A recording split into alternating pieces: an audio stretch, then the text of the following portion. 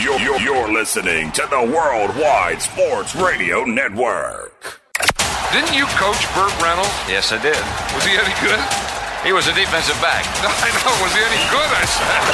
103.9 FM LI News Radio presents The Weekend Crunch with Errol Marks and Speedy Petey. Hello, Long Island, New York, and around the world. This is The Weekend Crunch. I'm your host, Errol Marks. My co-host, Speedy Petey. Remember, you can listen to our show every single Saturday from 7 p.m. to 9 p.m. New York Eastern Time only on 103.9, the LI News Radio Network, brought to you by New York Sports Team Magazine and the Worldwide Sports Radio Network. Spring coming early. 70 degrees, 60, 65 throughout the weekend. A little bit of rain. I think the snow is over. I think so. We're moving towards the summer. I'm sure a lot of people are excited about that. Me, not too excited. I don't like the humidity. I don't like the heat over here, but that's New York. It's all about boats and water and fishing. I'm sure everybody can't wait to go out and run and enjoy the sun and the beaches out here in Long Island.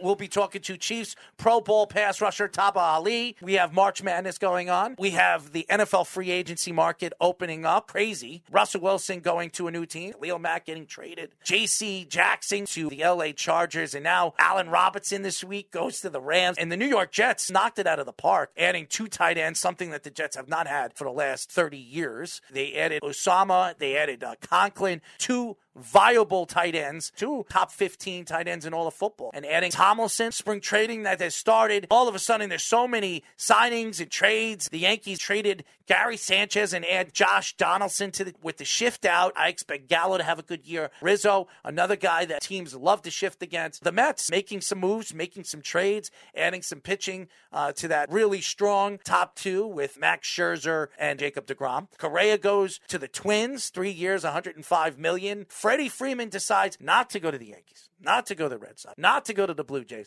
He goes to his home and his favorite team growing up, the LA Dodgers. Why not open up their pockets even more to add another $106 million player after giving Mookie Betts 2 years ago a $300 million contract? Do they not have the biggest payroll in baseball or what? We'll get into some hockey. Trade deadline right around the corner next week. Basketball, LeBron James and LA trying to fight for their lives to make the playoffs. The Knicks winning. I don't know why, but they're winning. I know the lottery, it's a crapshoot, but you want to get more balls so you have a chance to get a top 5 pick. Why don't we get into some football conversation? We expected free agency to really blow up the quarterbacks that are available. Aaron Rodgers, does he sign a big contract with the Green Bay Packers? Does he go to another team? Does he retire and host Jeopardy? Tom Brady retires. He's coming back. The AFC has become the powerhouse, and the NFC is really drawn by 3 or 4 teams, and that's it. So why doesn't Tom Brady come back and try to win another one? Free agency opened up on Monday, and what really stood out to me was the big names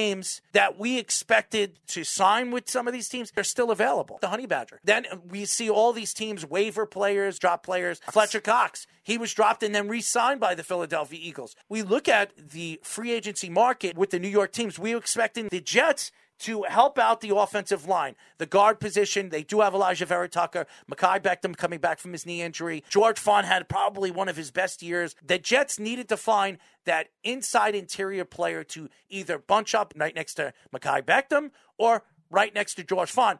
And why not go after, I believe, one of the best guards on the market, and that's Tomlinson from the San Francisco 49ers, Speedy. When they did this, it opened up the understanding of the value on what the Jets want to do. Run the ball first, throw the ball second. Great value for the Jets all around. Jordan Whitehead, a safety from the Buccaneers, they got for only $7 million a year. That'll help their run. Everybody thought that was a steal because a lot of teams were very interested in Jordan Whitehead. I thought he was going to get a bigger contract. He's one of the more underrated safeties in free agency. Laken Tomlinson, an undersized guard, but still a guy that can move around well for a scheme that relies on a lot of motion, a scheme that relies on a lot of the outside exotic running. So $14 million a year for him is a good value in that sense. And the 2 tight ends, they really got Osama and Conklin at good values as well. Osama's more of a receiving tight end, really showed out finally with the Bengals this year. He never really got a full-time chance. Tyler Conklin, blocking tight end, but also did well in certain instances receiving this year in the middle of the season when Thielen was hurt, when Dalvin Cook was hurt. A reliable second or third option target for Minnesota. I expect the Jets to use him more as this hybrid fullback tight end type role because they don't really have that power back that can block. Joe Douglas is continuing to show that he's getting good value. CJ Reed, 3-year deal. I think that was a great value corner. Reed had a fantastic year for Seattle. A Seattle secondary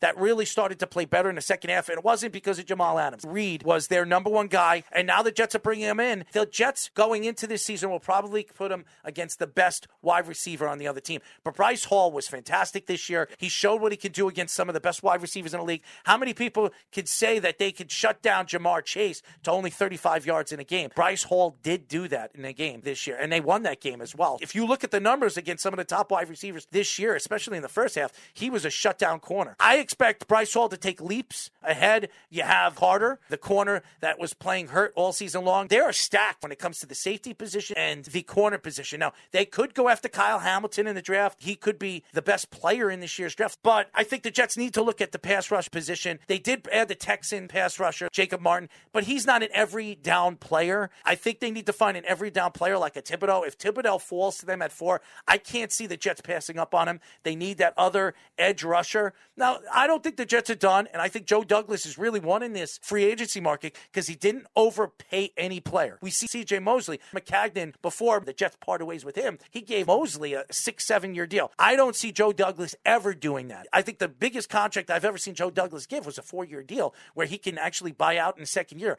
All these contracts, he could buy out either the first year if they're not good or even the second year. So the Jets are still going to have a lot of money next year. The Jets are trying to form what this team is, their identity is, especially what's going on right now in the Kansas City division. You'll look at Davante Adams gets traded to the Las Vegas Raiders. You add him with Waller, you add him with Jacobs. Him and Derek Carr played together in college. Davante Adams, 29 years old, giving up a first and a second. I think that was a steal. I don't know why Davante Adams decided to leave Green Bay. I think Green Bay could have matched that contract. Maybe him and Aaron Rodgers weren't getting along in the locker room. But Las Vegas needed to make a big splash to add a wide receiver, and they got the best wide receiver available. Yeah, the first and a second round pick for Davante Adams, considering what other top wide receivers have gotten. The Jets got a first, 2 firsts, and a third for Jamal Adams. That's a steal. You got to hope that 29 years old, he doesn't start regressing, but he hasn't Jordy regressed Nelson, at all. remember that. Yeah, he hasn't regressed at all yet. Now, here's the difference with that. The Raiders brought him in off a torn ACL towards the end of his career. Jordy Nelson was 33 years old. Now, I bid on him in fantasy that year. I was wrong. But still, nevertheless, they brought in some ex-Packers wide receivers with Nelson, with James Jones. Davante Adams is still in the peak of his career right now and really hasn't had many injury issues. He had a couple in the 2018 season when Aaron Rodgers was also playing hurt too, and that team had a lot of trouble in the second half of the season. But still, beyond that, he's really been durable throughout his career. Now, again, will they be able to use him right? I still don't trust Josh McDaniels as a head coach, but again, he's done well with offense too. Now, the Patriots scheme with McDaniels still more tight end and running back oriented. That benefits a guy like Josh Jacobs and Darren Waller a little more. But Davante Adams is still somebody they need to take away attention from top players because their receiving depth last year really had a lot of issues and they had to have like new guys step up every week. And don't forget about Renfro, right, who really broke out last year as a Pro Bowl player, fantastic slot receiver, and you could put him on the outside. He's only going to get better. Josh McDaniels loves those small wide receivers, yep. Julian Edelman, Wes Welker, and Renfro is better than both of them, I think. I think Renfro's only going to get better. If you don't remember Renfro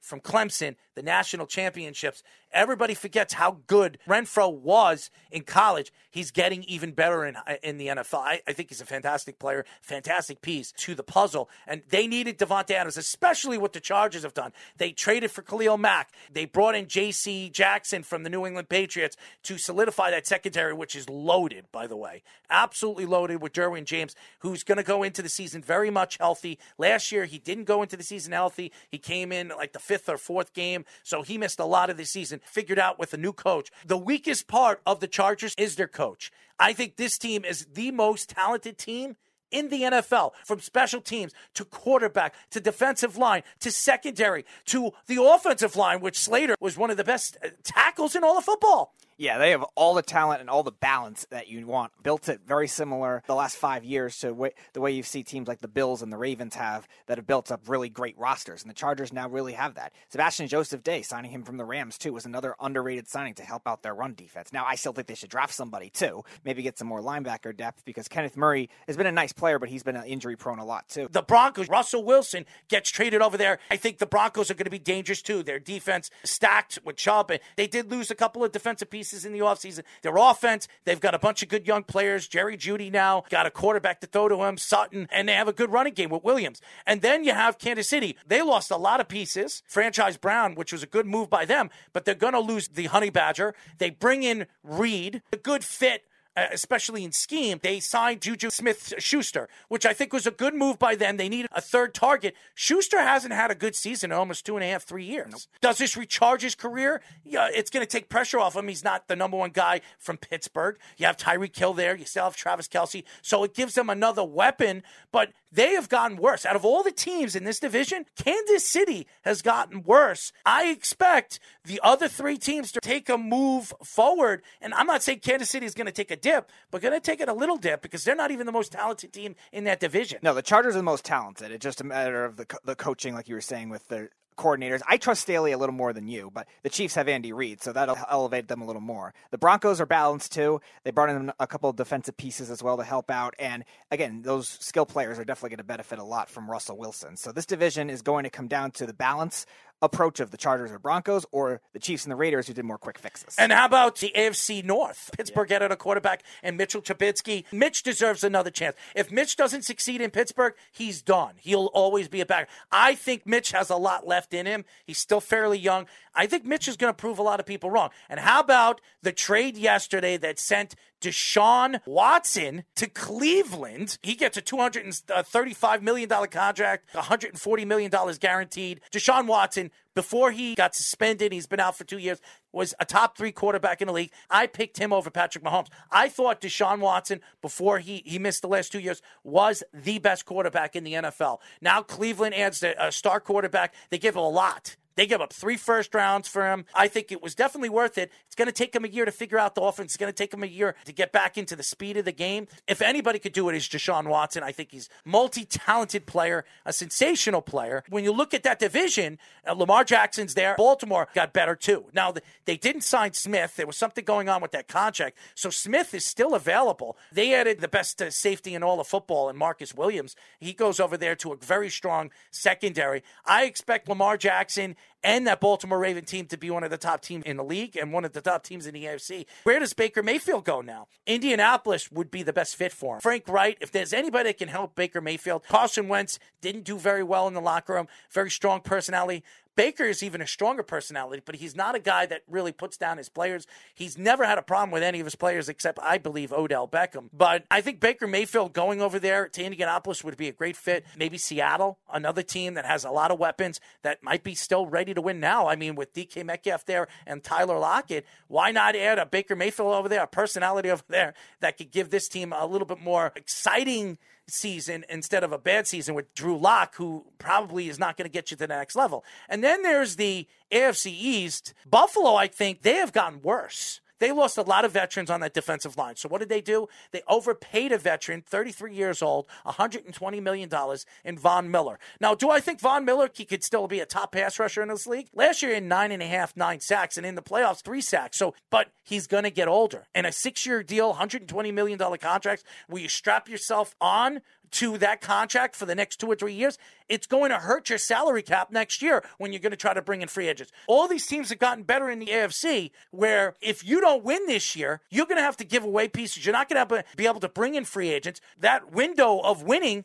is gone. And we've seen this with Buffalo in the 90s. With Jim Kelly. They had a window of winning. They went to 4 Super Bowls in a row, and they didn't win 1. And Josh Allen's a sensational player, deserves all the accolades. I think he's one of the top 5 quarterbacks in the league, but Where is this team going with all the losses that they had and now signing Von Miller? They need a running back. Are they going to go after Saquon Barkley? What are they going to have to give up for Saquon Barkley? Out of all the losers of the AFC, it's Buffalo. Buffalo really swung for the fences with Von Miller. The last move they're going to be able to make this offseason. So they're going to hope Von Miller could help mentor those 3 younger pass rushers that they have. Can't bolster anything else. They have to really hope their team stays healthy because they're not going to be able to have room to add depth. Definitely a swing for the fences move to try to beat the Chiefs, maybe beat the Bengals. Beat the Chiefs? The Chiefs aren't the team to beat now. No, but it's the team that's hindered them in the Chiefs might not even make the playoffs they'll this make year. the playoffs. In that division? It's going to be hard, but I think they'll still make the playoffs. The Las Vegas Raiders are going to be good.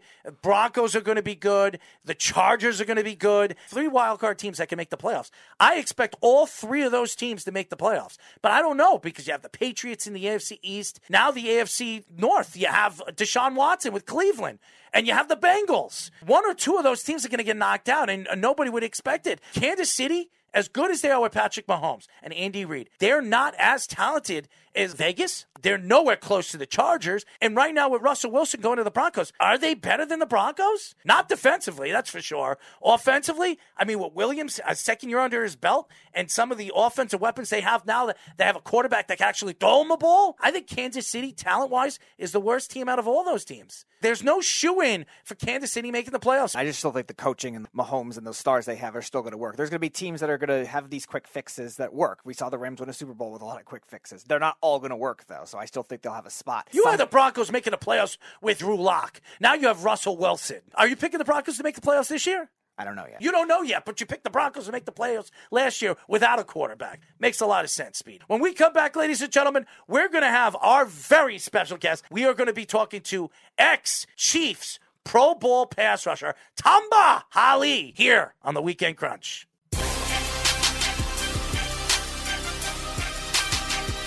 We are back. This is the Weekend Crunch. I'm your host, Errol Marks. My co-host, Speedy Petey. Remember, you can listen to our show every single Saturday from 7 p.m. to 9 p.m. New York Eastern Time only on 103.9. The LI News Radio Network, brought to you by New York Sports Team Magazine and the Worldwide Sports Radio Network. Download the Worldwide Sports Radio app by going to iOS, WWSRN, or Android. Worldwide Sports Radio Network.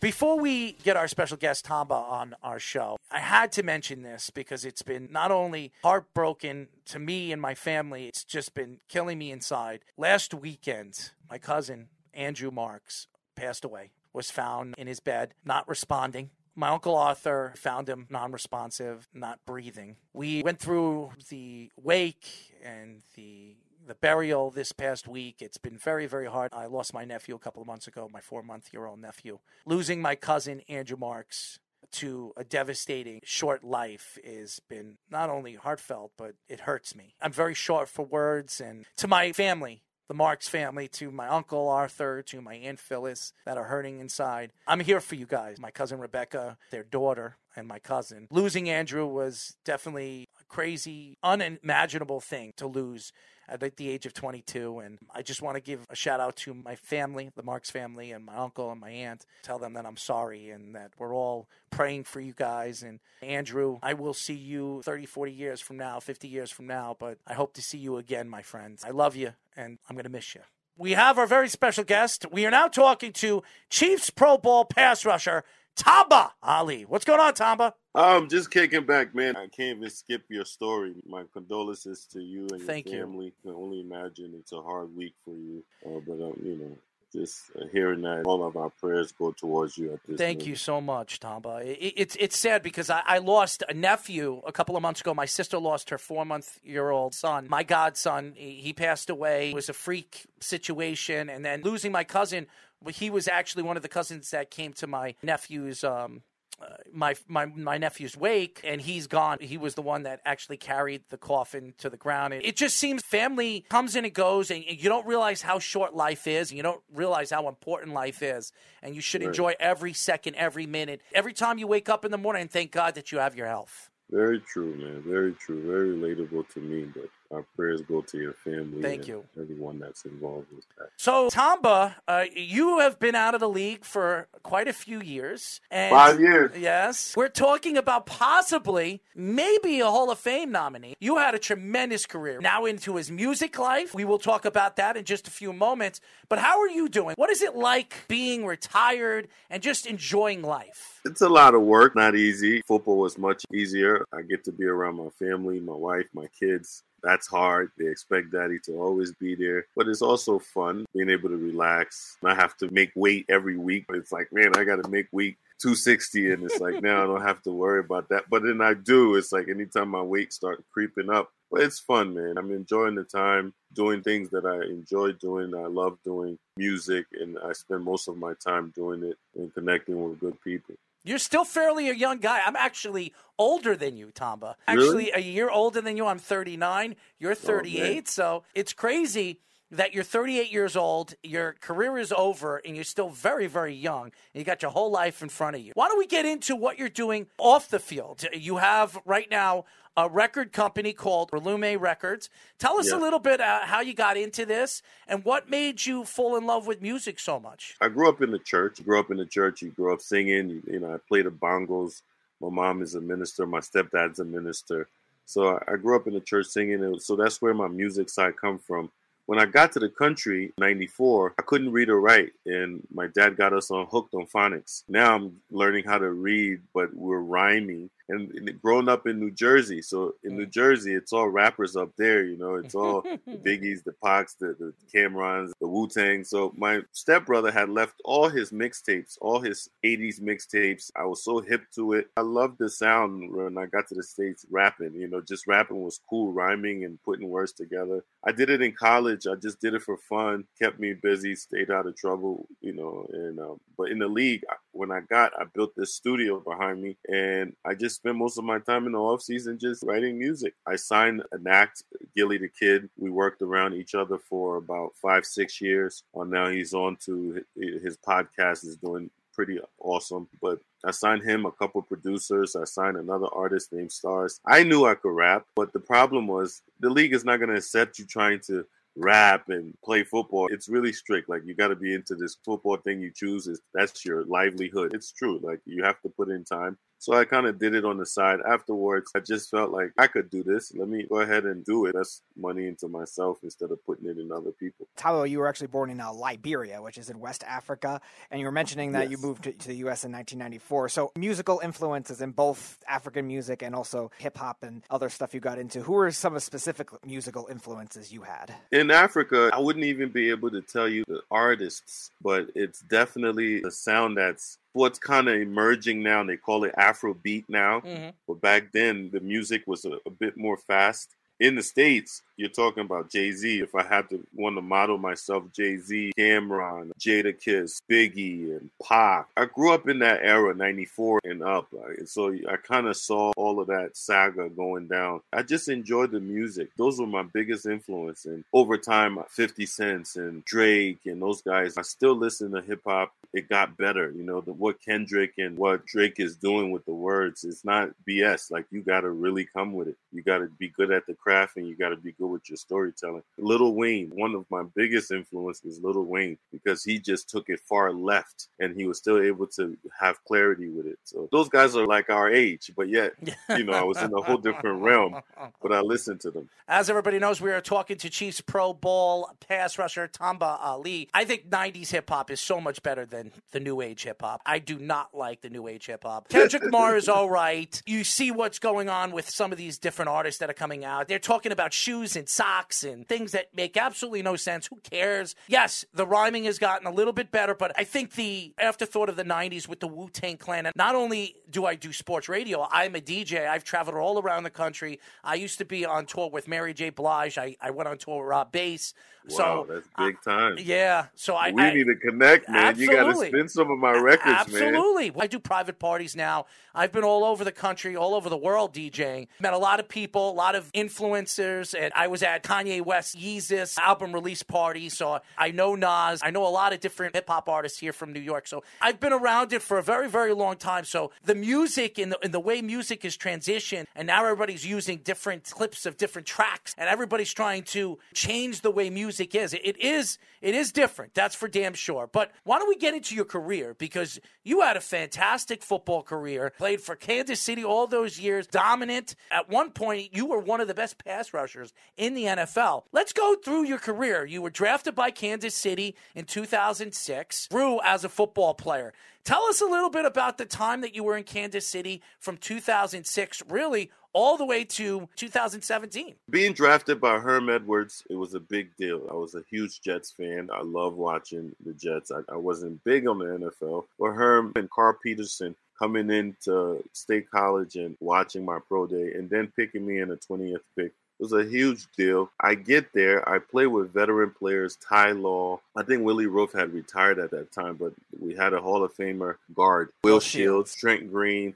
I played with some really good caliber players, good people, but then it became hard. All of those guys left, and we were kind of like starting over, and then we lost Lamar Hunt, Sr. So it was a whole new organization coming together. Clark, who's the chairman right now, the owner, one of the 4 owners, did a tremendous job over the time hiring different coaches. But at the time, it was always in the air. You had to make the team. So it wasn't an easy transition. Some guys have. I had to go through a bunch of different head coaches, but it all started to pan out when we got Scott Pioli. Scott Pioli paid me, but he brought in a different scheme. He brought in a 3-4 scheme with Romeo Crennel, and we had Charlie Weiss. And then Charlie Weiss only spent maybe a year or so, and then he was out. But Romeo was able to use me in a 3-4 scheme so I could become the pass rusher that I eventually became. And then we get Andy Reid because, there's a small transition there, some mishaps. Things didn't go the way that Romeo Crennel wanted.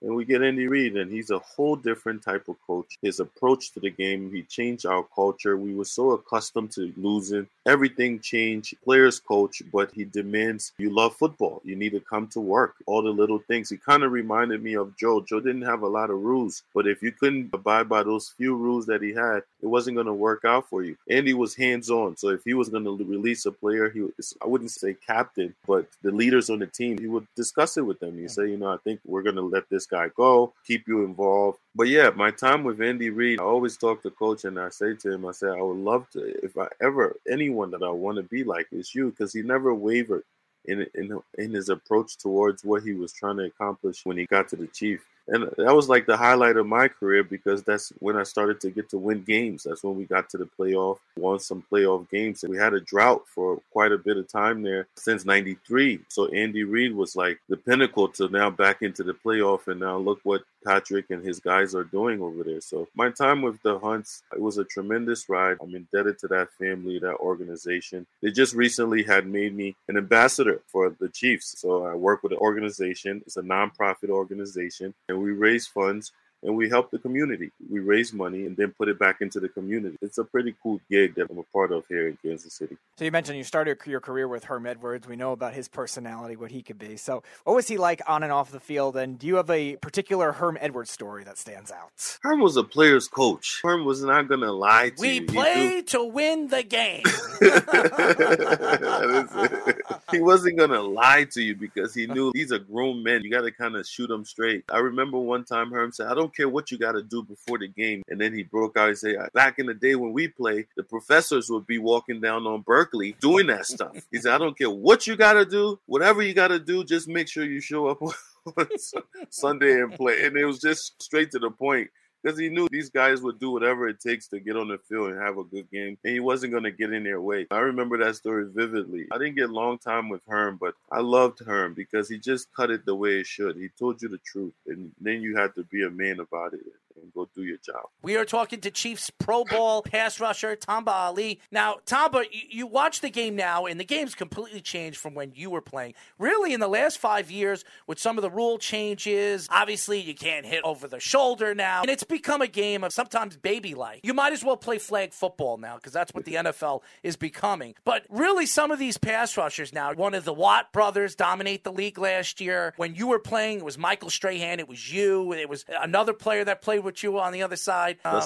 Justin Houston, another dominant force. Jared Allen. Even in Indianapolis, Mathis and all the different players that you saw over there. What do you think the changes have been really at your position and some of these young pass rushers that have come into the league? I don't think my position have changed much. I think it's still, you got to go out there and play. You're still going to get choked up. You're still going to get blocked. You just got to play. I think what's changed is we have to be more conscious of our peers. We enjoy going out there and knocking heads, but it's a traumatic game. It's a car crash collision for 3 hours, 60 minutes, time stop and going. So you're doing that for a long period of time. It's obviously going to have a toll on your future. And so I think the league is trying their best to have guys more conscious on how you go about knocking people out. Of course, the fans want to see it. Gladiator style. Come through, get everything knocked over. But these are men that have children, that have family, that you want them to be able to enjoy life after football, even do more, even become leaders in the community, something. You don't want them to turn into mushrooms and vegetables afterwards. They're just nothing. I applaud the league for kind of looking into it. The rules, it has to continue to evolve because the guys are getting bigger and stronger. You know, when I was coming out, I wasn't as strong. These guys coming out, they're smaller than me, but they're lifting more than me. They're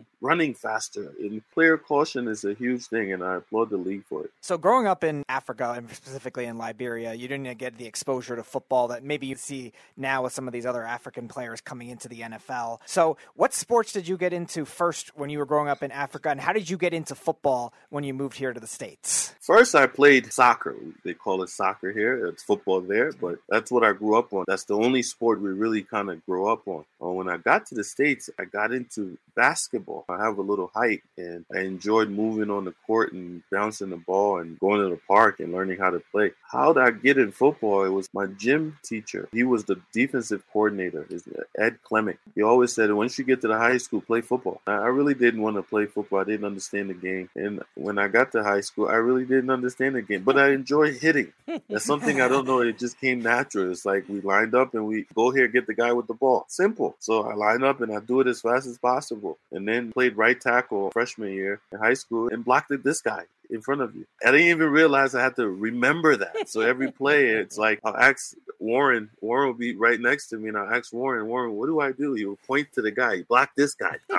Block this guy. So the guy knows it's coming, but that was my life starting out with football. But it was Ed Clemick who encouraged me to play football in high school. We talked to a lot of ex-NFL players. Brandon Lloyd came on our show. We talked to Christian Okoye, the Nigerian Nightmare, another guy that came all the way from another country to play football over here and really never played football in his country. And we look at the CTE problem that's happened over the last, I would say, 10 to 15 years. The NFL tried to sweep it under the rug. And Roger Goodell, say what you want about Roger Goodell, and I am not a big Roger Goodell fan. He's trying to clean up what the NFL did. And he was one of the guys that tried to hide the situation. The Players Union did win $100 million for the players. Some of these players are getting paid for the CTE problems that they had. Jarvis Green was on the show. He said it took him forever to get his money. He wasn't very happy with the NFL for what they did. What are your thoughts to this CTE situation? Some players like Patrick Willis, DeBrickashaw Ferguson, Calvin Johnson, they all retired at a young age because of this situation. Do you think that the NFL has done better with this situation? And do you know any stories that you know of some of these players that you played with CTE problems now after their career? I think the NFL is improving on it. I think every year from how our equipments, I remember when I first got in the league, I was accustomed to a certain helmet that I wore, but it was enforced on us that these were the new helmets. And as time went on, we had to change the helmets. So I think they're constantly trying to do what they can to improve on the CTE situation here in the league. Roger Goodell cannot be to blame. He's the commissioner. He has to be able to pick it up from where it was and try to at least move it somewhere, and the next guy has to do that. This is a physical sport. We sign up for this. This is a sport that they say 100% chance you are going to be injured. You should know that. There's 100% chance you're going to become injured playing football. How severe that is, it's up to how rigorous you want to play the game. But I think the guys are getting wiser. I think the guys are getting smarter. They realize that, hey, man, it's not all about the money. It's about our health. We want to live a longer life. You look at Kuechly. Kuechly left the game at year 8. He could have played 8 more. He's a Hall of Famer to me. He knew, he's smart enough to know he had to get out because it's inevitable. If you continue to play this game at that kind of level, yeah, you're going to have some traumatic injury. I can't speak on anyone. I can speak on myself because we're always drugged up for the game. People are not aware. Like, yes, I'm taking a shot just to play the game because my knees are hurting, my ankles are hurting, something's hurting, and I want to be able to play without that kind of excruciating pain. So every game, even Dwight Freeney, when we make the Pro Bowl, we always sit there and talk about it. You probably won't be able to play this game without that shot for as long as we wanted to play. So I'll say for me, maybe I had some CTE effects because after football, I used to be drugged up. Now I'm not as drugged up. And I'm starting to realize maybe my behavior is still more footballish, even around my family. And I had to check into rehab centers and just realize this is strange to me. Like, life on the outside is not like life on the inside. On the inside, it's like that's your world. On this side, you can't behave that way. Over time, you clean yourself and you start to get to a place where you realize mental health is very important, and it's starting to become a big topic around not just football, but the entire sports spectrum. I think the league is doing a good job, not just to cover it up, but I played in the league and I understand that you're not going to get it perfect, but Roger and his team, they're trying their best to make sure that our guys are not going to go ahead and kill each other. So one of the things they've done in order to reduce these head injuries across the league has been trying to make the rules a little more catering to the quarterbacks. As a pass rusher, you kind of got it towards like the end of your career with these new rule changes. So what do you think about a lot of these new rules that a lot of these defensive linemen have to deal with now? And do you think it'll help long-term this CTE issue? As much as I wanted to keep hunting those pass rushers, they're the most vulnerable player on the team. They're not lifting weight like we are. They're not running as we are. Yeah, we get some of our guys who come in the league who can run and do all of that stuff. But the position requires you to throw the ball. Protecting the quarterback, from my view, is very important. You can sack the quarterback and you don't have to impose such a hit on him. I remember at times I would hit Peyton so hard, and I don't know how he would take it. And I was just like, damn. You got to try your best to take care of those guys. They are kind of like the ambassador for our league. They carry the torch. You could sack a quarterback. I remember the referee will always compliment me when I sack the quarterback and strip him, because they realize he gets it. If you just hit his arm, the ball is out. It's a sack. So I kind of pride myself doing that more than trying to get there and just kill this guy. Most of the time, you're not going to win that battle. Obviously, Tom Brady retires. He puts out a nice little thank you to all the fans, the Patriots, Robert Kraft, everything. And then all of a sudden, like 3-4 weeks later, you see him at a Ronaldo game. And then 24 hours later, he comes out on his social media and says, I'm coming back. I still think I have another year or maybe 2 years left in this game. And all of a sudden, Tom Brady is back. He's playing for the Buccaneers. Aaron Rodgers gets the biggest quarterback contract in NFL history, $50 million a year. Russell Wilson goes to the Broncos. The AFC is stacked now. Khalil Mack over there with the Chargers and Jackson Sons. You know, you were in the AFC practically your whole career. Now the NFC, which has been a world power over there, has become the weak power, and the AFC becomes so big. What are your thoughts of Tom Brady's return and really the transition from the NFC being so strong to being weak and the AFC being so strong, and your division, Kansas City, the Broncos, the Las Vegas Raiders, who landed Devontae Adams now. That division is as good as division we've seen in almost 20 years. What are your thoughts to the AFC just looking like it's going to dominate this year? Tom Brady coming back to me is huge. I want to still see him play. He looked like he can still play. 5,000 yards, 40 touchdowns, of course. Yeah. 44 years old, and he's still doing it. Yeah, he looked like he could still play. So it's kind of cool how he did it. He kind of kept the press down off of him. I don't want to keep talking about this all off season. Just, I'm retiring. I'm coming back. Good. He pulled the Jordan. Applaud the guy. He was able to get a little relief from football for a minute there. He came back. But the AFC, yes, having Mahomes what Mahomes have done in the past, let's say 4 years since he's been a starter, we've played a championship game here. It's only made more players want to play in this conference because you're on prime time and you're playing against really, really good players. I think Russell Wilson got it. I think he figured it out. Like, I need to go play in the AFC. But what I see now, it's kind of hard, the AFC West, because now you got Khalil Mack with the Chargers. Mm-hmm. So that's Joey Bosa and Khalil Mack that's going to be haunting our guy here, Patrick. So that's tough. And then you got Russell Wilson, who's going to show up every game. Obviously, they're going to keep making moves out there. But yeah, it's going to be an exciting year. I don't think the NFC is just getting worse. I just think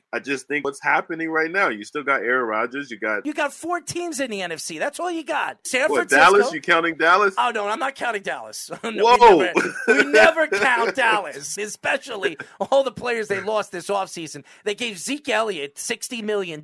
They can't get rid of that contract. But if you look at the NFC, you got San Francisco, you got Tampa Bay, the Green Bay Packers, and the Rams. Minnesota good? No. Carolina Panthers good? No. Look at the AFC. You got Buffalo, Josh Allen. You got Mac Jones with New England. Maybe Zach Wilson's the guy with the Jets. The Jets. You got Baltimore with Lamar Jackson. Then you got the Cleveland Browns. Then you got Joe Burrow from the Bengals. And then you go to your division. You got Derek Carr, Russell Wilson, Patrick Mahomes.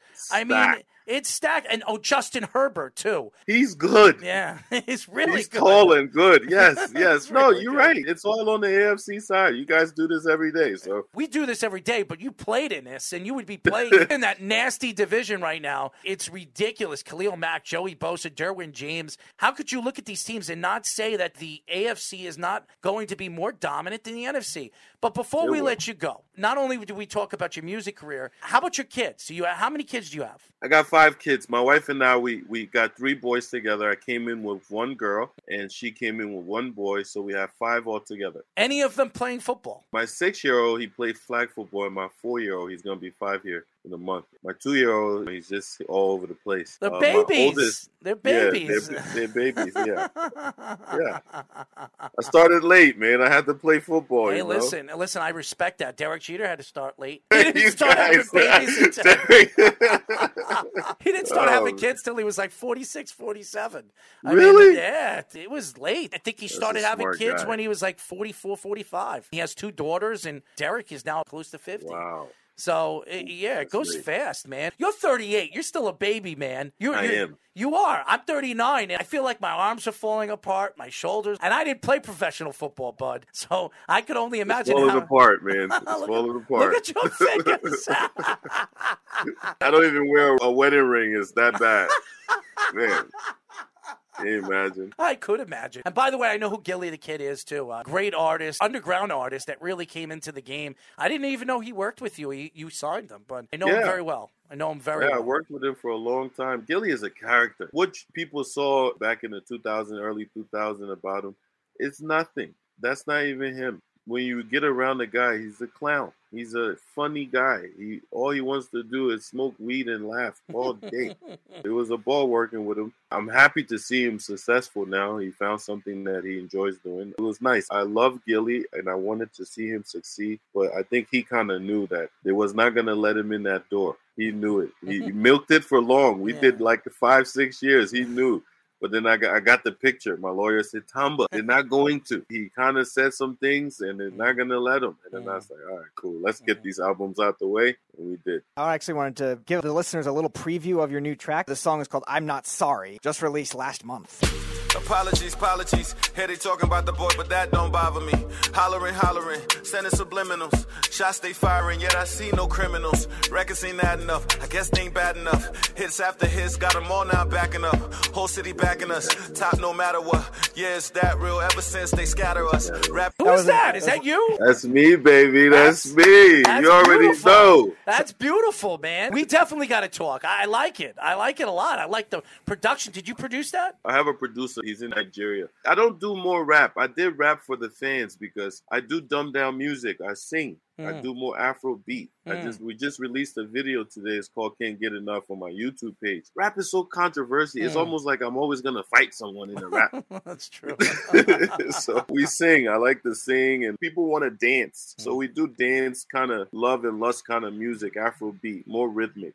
I loved it. I got to check it out. We definitely got to talk. I definitely like to work with you. I actually make beats, too. I sold some of my music to Neo over the years. So, wow. Yeah. You're like a vet in this thing. In the music industry, I've been a vet. I've been DJing since I was 15. I'm 39 now. So I've been doing it for almost 25 years, music and, so and you production. Can definitely, I can pick your brain. I went from records to CDs to now digital. Now everybody can DJ. Some of these DJs are just horrible, and they don't know what it is to go back and use 70s music. The music world, they've lost the understanding of what 80s music was and what 90s music was, freestyle and all that other stuff. Only the old hip-hop production producers, and even DJ Premier, who I know very, very well, is from over here. He really rediscovered and really changed the way music really was produced and presented to the world. And now you have all the different people and all the different producers that are coming out now. So really appreciate you joining us, Tamba. I know you're a very busy guy. Appreciate you guys, man. Absolutely. I used to turn down podcasts, and then someone sat me down and said, but Tamba, that your personality is like those guys.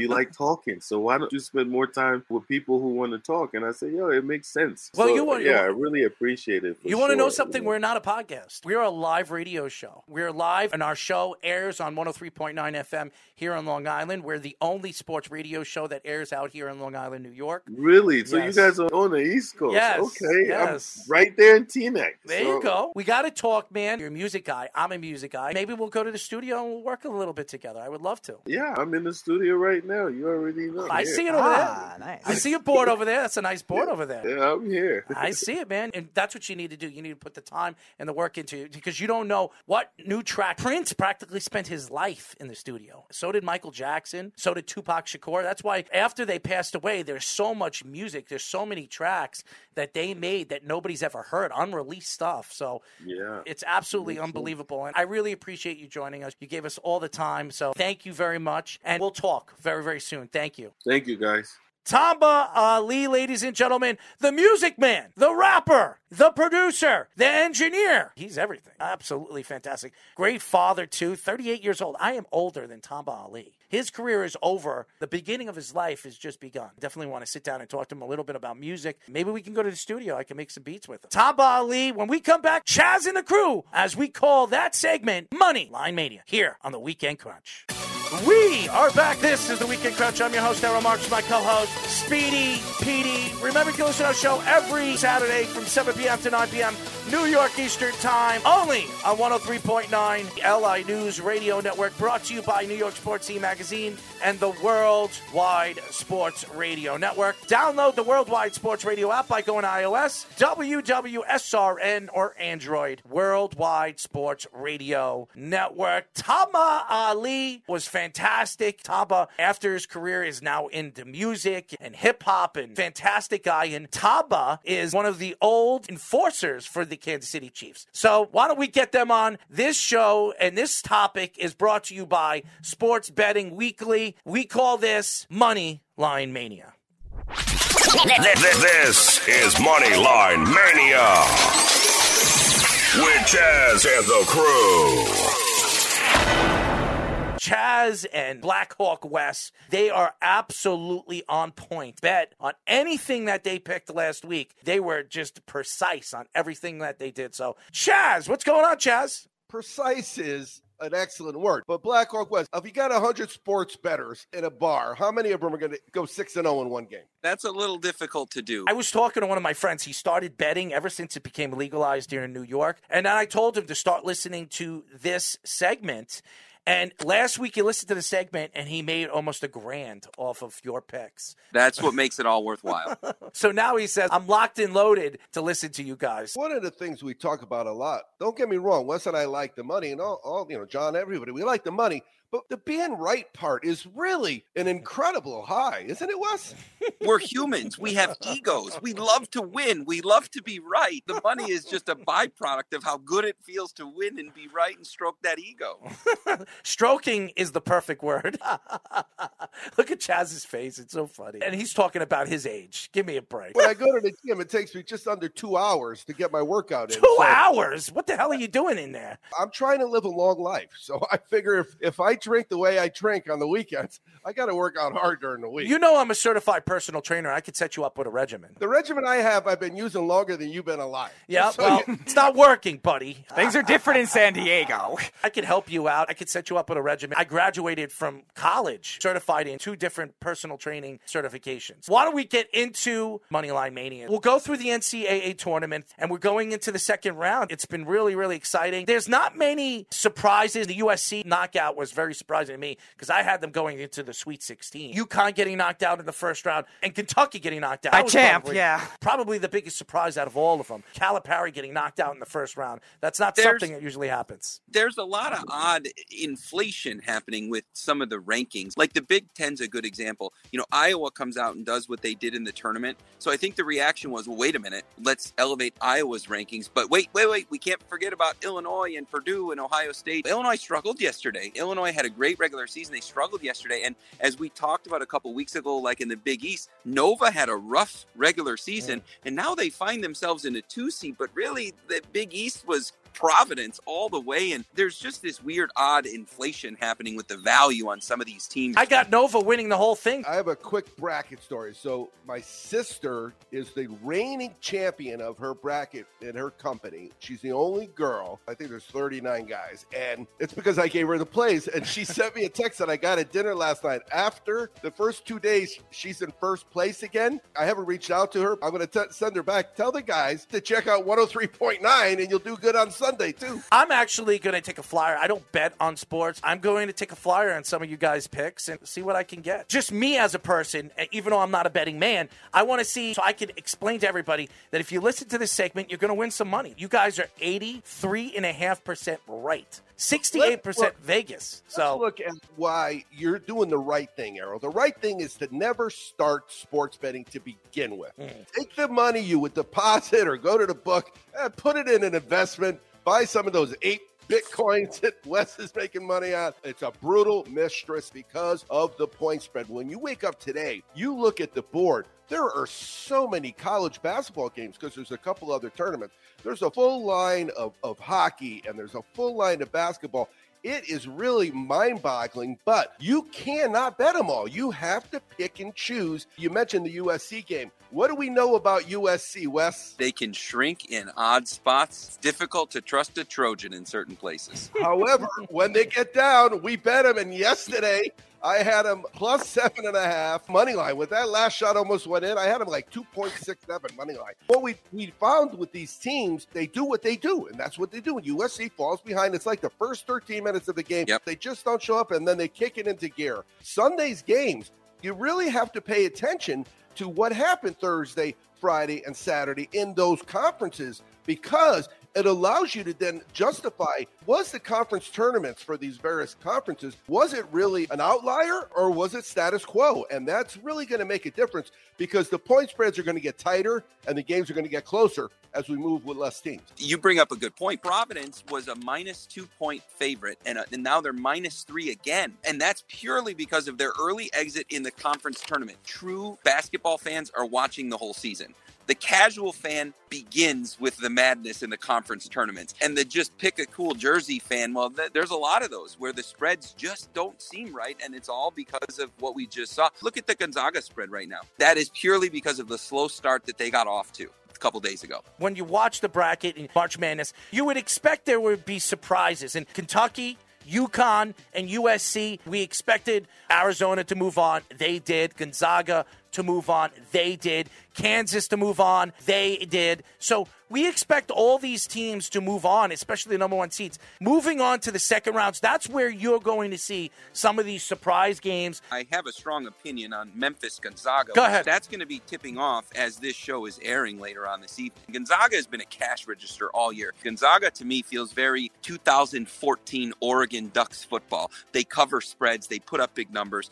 This is what I'm looking at with the game. Most people are going to be looking at, well, it's a 10-point spread. Memphis is going to cover it or Gonzaga is going to cover it. I'm looking at it different. So I'm looking at it. Memphis has lost 10 games this year. In their 10 losses, they're averaging 66 points. Only 4 of those losses, they've gone over 70 points. So now you go to Gonzaga. They've only allowed 70 points in 10 out of 32 games that they've played this year.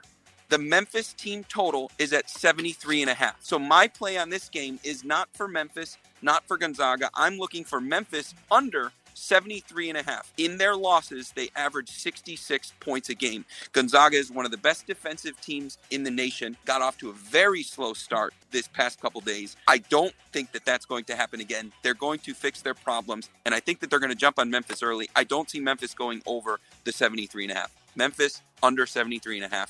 Team totals in live action, probably 75% of my action right now. If I like something, I'll throw a couple ducats on it to start the game. But if I have a quarter unit on a game to start and it goes wrong, but I see what is right, Wisconsin was a fine example last night.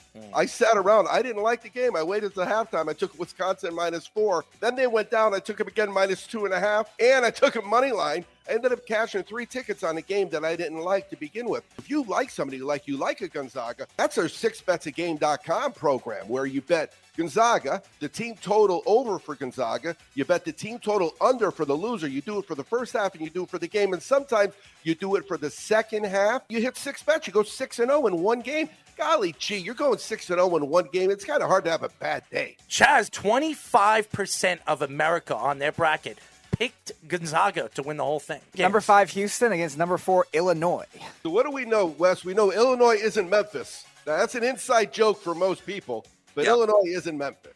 And that's the only team that Houston struggles with is Memphis. Houston 69+ in 9 of 10. They're 8-1 against the spread. Illinois is in Memphis. They're 2-8 against the spread. In their last 4, they've scored 63 or less in 3 of 4. I'm not going to stop with Houston because I got Houston on open parlays. Yeah, I got Houston too. I think Houston can absolutely make the Sweet 16. It really depends on their offensive side of the ball. When they're a hot offensive team, you saw in round 1, when they could score in buckets. And they could score 10 points right in a row. So defensively worries me about Houston. As we saw Gonzaga, as we see Arizona, these are highly profiled offensive teams. But as you move further in the tournament, you need to play defense if you expect to win a championship. My play on Houston, I really like them in this spot. Illinois struggled with Chattanooga. Houston, if you go back to the most recent Memphis loss, nobody's been within 14 of them ever since that game. I don't think that this is going to stop. Houston is by far the better team, and it's Houston's defense.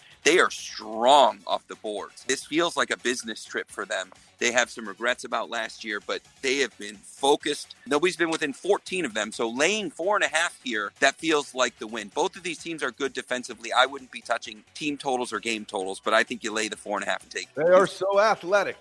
All right, number 7, Ohio State versus number 2, Villanova, Errol's national champion. I bleed Ohio State. I named my dog after J.K. Dobbins.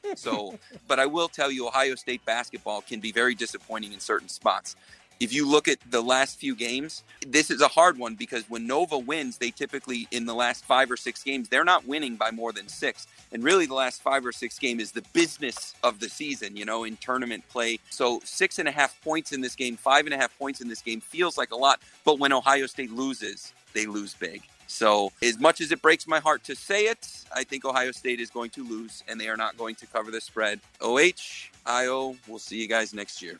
You got an opinion, Errol? Yeah, I got Villanova. If Villanova is my champion, I didn't think Ohio State was going to get out of the first round. I thought Loyola was going to win, and Ohio played very, very well. And they didn't just beat them, they torched them in the second half of the game. I thought the game was very, very close going into the second half, and then Ohio State played very good defensively and really just shut down Loyola's offense. So I expect this game to be a little bit different. Villanova's a very good defensive team. I think they're going to be able to shut down Ohio State's offense. They're not going to be able to score, and they're not going to be able to out-rebound a very big front three of Villanova. I expect Villanova to win and win big in this game. Ohio State has scored less points every single game in their last 4, and as you know, those were pretty 4 important games. They did cover their last game. Before that, they're 1-4 against the spread. But here's the thing. Loyola of Chicago shot 26% from the field. Guess what Villanova ain't going to shoot? It ain't going to be 26%. Errol, you know I have Villanova as well, right? Yes. Oh, you have Villanova winning the whole thing? I'm working with PropSwap, and they allow a secondary market for tickets. So I had Johnny D in Vegas put in a ticket. I got $29.75 on Villanova at the Rio for 17-1. And people said, why did you do $29.75? I said, because all I had left in my online account that I wanted to shut out was $29.75. So I bet $29.75 online, and I got $29.75 bet in Vegas. It was 17-1, and if they win tomorrow, it's not going to be 17-1. The hardest part of this bracket for them is Tennessee, if they have to play Tennessee. If they beat Tennessee, I think they're going to be positioned very, very well to face Arizona. I think Villanova's defense is going to be able to shut Arizona's offense out. I think Villanova is quietly, to me, a top 3 defense in this tournament. They've gotten better and better as the season progressed. So I think Villanova is going to be a shutdown defense throughout this tournament. If Villanova does win, check their odds, because if their odds are still fairly high Monday morning, go to PropSwap. I'll be selling that ticket. So from Errol's champ to Errol's rooting interest, number 2 Duke against number 7 Michigan State, the third time they've met in the tournament last 7 years. Duke is my team. I want them to win the whole thing. I grew up a Duke fan, Bobby Hurley fan. I want to see them win the whole thing. I don't think they're a very good rebounding team, and they have been horrible defensively in the second half of the season. This game, I feel that it's too many points. When you look at Sparty, they show up in big games. They beat Purdue. They've also beat Wisconsin this year. They have played Wisconsin really tough. They played Illinois really tough. And you got to respect the coaching. I don't see Duke losing it, but I just think that the points are too many. I think that MSU is going to be up early, probably like within the first 5 minutes of the game. That is probably going to give you Duke fans some live betting opportunities. So when you see MSU go up by 3 or 4 in the first 5 minutes, go back in, take the points in the first half, do the right thing, get paid, cash out in the first half. I think Duke's going to win, but I don't see them covering that spread against Sparty, who shows up in huge games. Listen to some of these numbers. Last 3 games, Duke shot 50% from the field. They've scored 78-plus in 6 of 7. Now, what a game Davidson played. That was just a great basketball. There have been a half dozen that were incredible basketball games, but Michigan State is currently 4-1 in their last 5, but they're 5-0 against the spread. The over, though, is 6-1. They've scored 69-plus in 7 straight. I'm looking for a play here. I'm going with the over. If Duke knocks off Michigan State, I think they have the easiest way to the Elite Eight. Very dangerous if they can knock off Michigan State. But you have 2 of the greatest coaches in NCAA history, and they face each other plenty of times. This is Coach K's last hurrah. I expect this to be a fun game to watch. I think it'll be a very close game. I got Duke winning this game. I think it'll be close. I could see this game going overtime. Excellent point, Errol, because what Wes said is so crucial, not just for this game, for all these games tomorrow, all these games next week. If you like somebody and that point spread is a little high, don't be afraid to jump on that 6.5 if you like Duke. But they get behind and it gets to 2.5 or 3.5. When you're given 2.5 and when you're given 6.5 at the end of a basketball game, it's a totally different game. There's a bankroll management side of it too. If you go into this thing, and let's just say you'd like to bet $1. Everybody's got $1. Mm-hmm. Go into it with 50 cents, knowing that you may enter again for another 25 cents. You may enter again, for a second time at 25 cents if it shifts up or down. And so you've kind of point spread cost averaged yourself into your full dollar bet rather than the full dollar locking yourself in. There is a strategy there, and you could cover yourself. And now at that point, you probably don't need to hit all 3. You can hit 2 out of the 3 and find yourself cashing. If you find yourself winning 10% or 15%, that is a wild year in your 401k. And if you can look at the sports betting bankroll management the same way, it is a win. Just if that 1 quarter hits, and you were totally wrong right on the game, but that 1 quarter hits, now you got 50 cents. So you got half of your bankroll back from that game, and you were wrong. All right, next game is number 11, Iowa State, number 3, Wisconsin. Wisconsin's a great shooting team. I think Wisconsin could be very dangerous in this tournament. I expect Wisconsin to get into the Sweet 16. Way better team than Iowa State. The only way Iowa State stays in this game is if they get to the line, they outduel them in the paint. Wisconsin, they've always been a big team in the paint, but they're not always been a good rebounding team. I think Iowa's a better rebounding team, so I think the only way Iowa has a chance to win this game is they're going to have to out-rebound Wisconsin. I don't know if they can. I think Wisconsin wins. What is the line right now for Wisconsin? 4.5. 4.5. I would bet them on the over. Did you guys watch that game when they barely won? They won by 7, given 7.5? Yes. The crowd, it's in Wisconsin. The crowd was the loudest crowd I've ever heard at a game. And I went to a lot of March Madness games in my career. It was amazingly loud. And that is something that you can't not underestimate how valuable that. It's got to be 2 or 3 points. I think Wisconsin bounces back. There's about 5 logos in college sports that are my kryptonite. I don't bet on them. I don't bet against them. I lose every time I try and touch the game. And the Wisconsin Badgers are one of those logos that I am wrong. I lose.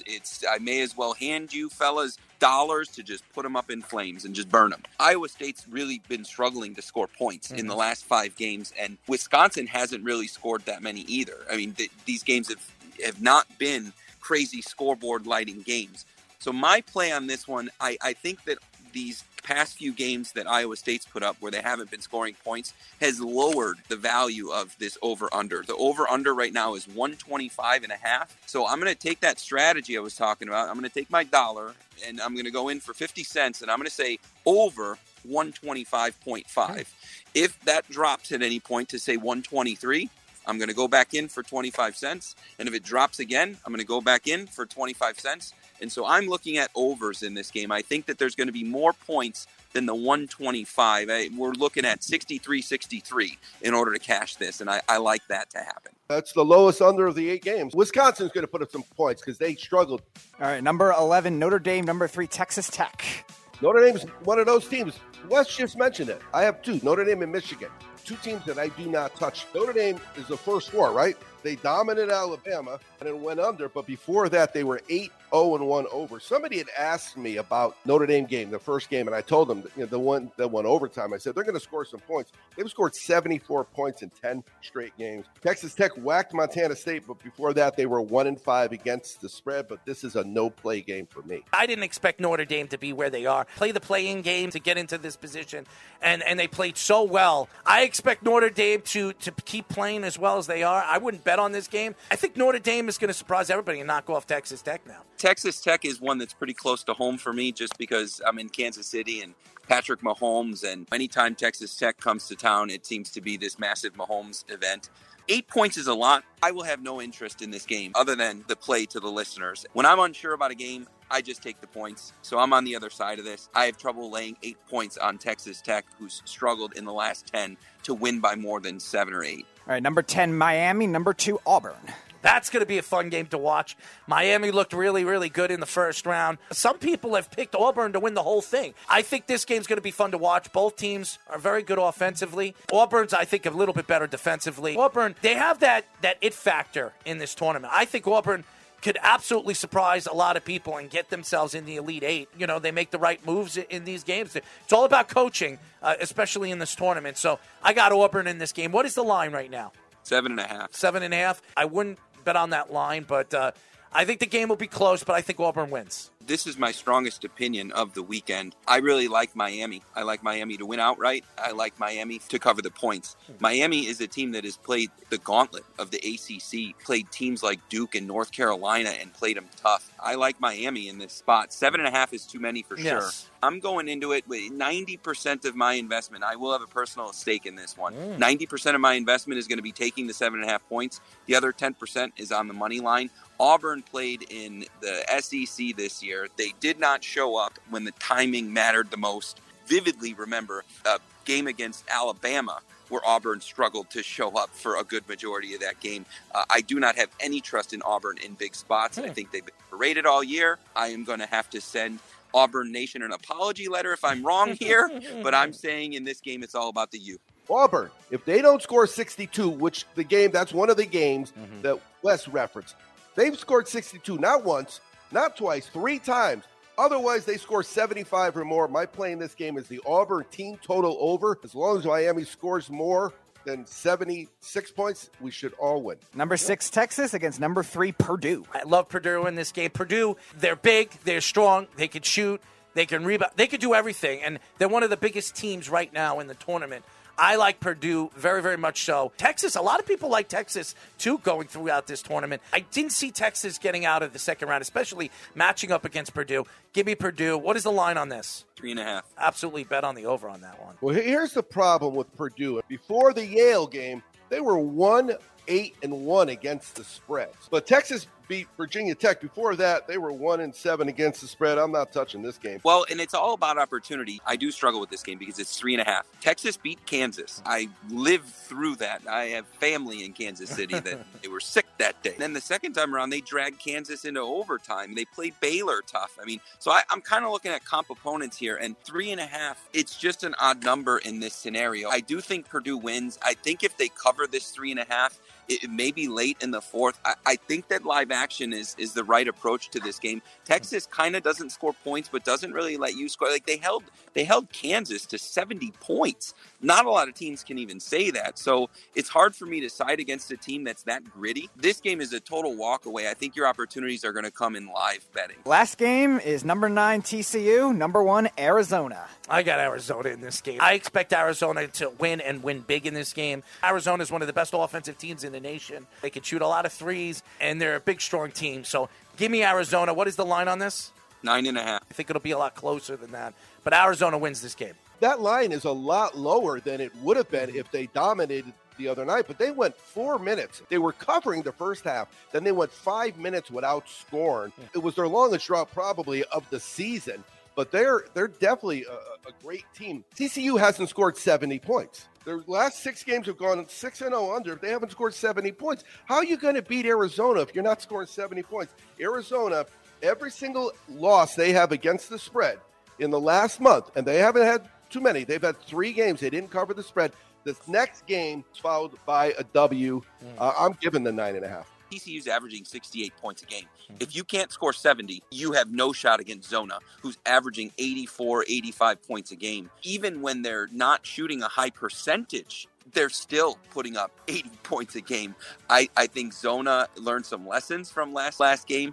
They're going to be often and early. I think Zona may be winning by the teens, possibly into the 20s. Zona is going to open this one up, and we're going to be talking about Zona after this game. I think it's going to be a lot closer than you guys think. I really do. That's exactly why they have a guy there behind the window taking money. Yeah. He'll take both of your money. He'll take the $1 from Wes, actually the $1.10. He'll take the $1.10 from Arrow. He'll go up back, smoke a cigarette for 3 hours, come back in and pay one of you $1, keep the dime, and that's why Vegas has all those. I didn't think they were going to beat Seton Hall, and they didn't just beat him; they killed him. Okay, so that's why we're catching only 9.5 on this game. Seton Hall should have shown up. TCU had no business beating Seton Hall, and because they beat him in that fashion, that's the only reason that this spread is 9.5 and not 16 in a hook right now. This spread should be 16, 14. It should not be as low as 9.5. Remember, this is your last game. You lose in your conference tournament, you could still get into a dance. Right. But if you lose in the dance, you go home. So you have to say to yourself, is that last game something I need to throw out or something I pay attention to you? What do you have for hockey? Here's where I'm at with hockey. I mentioned last week we were looking at fringe teams, teams that are in or out or have a reason to show up. And so this is where I'm at.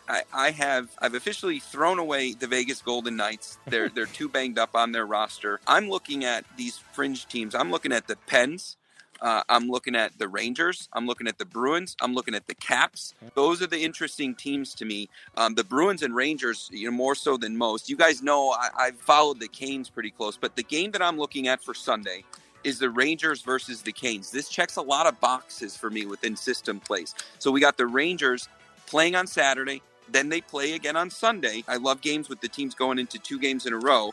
The last time these 2 teams played, there were 9 goals scored. It was 6-3. The Canes are coming off of a loss. I know there's a lot of Rangers fans listening, but I believe that the Canes are going to show up in this game, coming off of a loss, catching the Rangers on the second game 2 days in a row, that the Canes are going to repeat their performance from a few weeks back.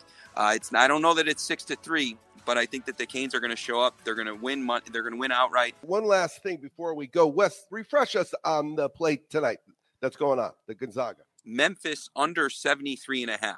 I went there because Memphis in their losses averages 66 points, and they have only gone over 70 4 out of those 10 times in their losing efforts, while Gonzaga has only allowed 70 points 10 times out of their 32 games. So I am Memphis team total under 73 and a hook.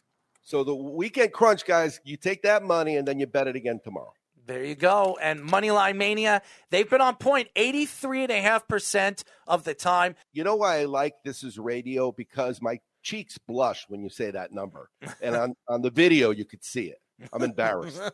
And Wes and your handicap team have been absolutely sensational. We really appreciate you joining us. We'll always be cashing. Blackhawk Wes, Chaz, these guys are great.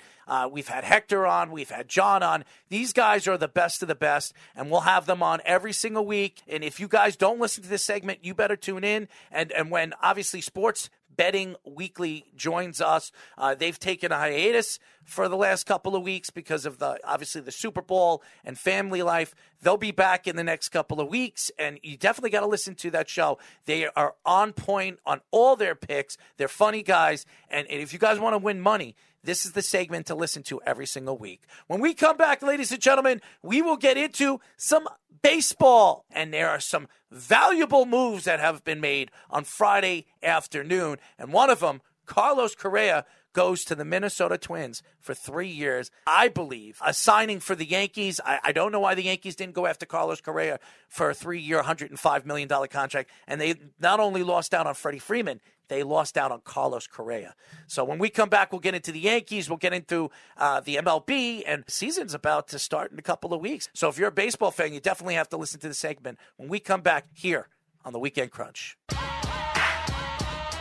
We are back, ladies and gentlemen, as you know. This is the Weekend Crunch. I'm your host, Errol Marks, my co-host, Speedy Petey. Remember, you can listen to our show every single Saturday from 7 p.m. to 9 p.m.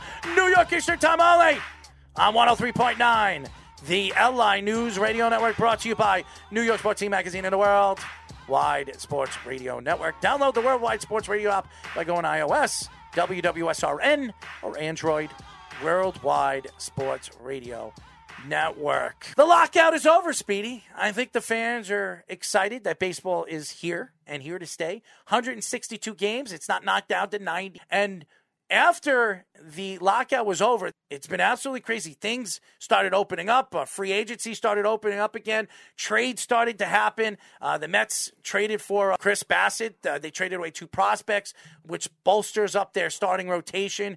Look at that rotation. You have Bassett, Max Scherzer, and now Jacob deGrom, your 3-headed monster over there. Adam Ottavino.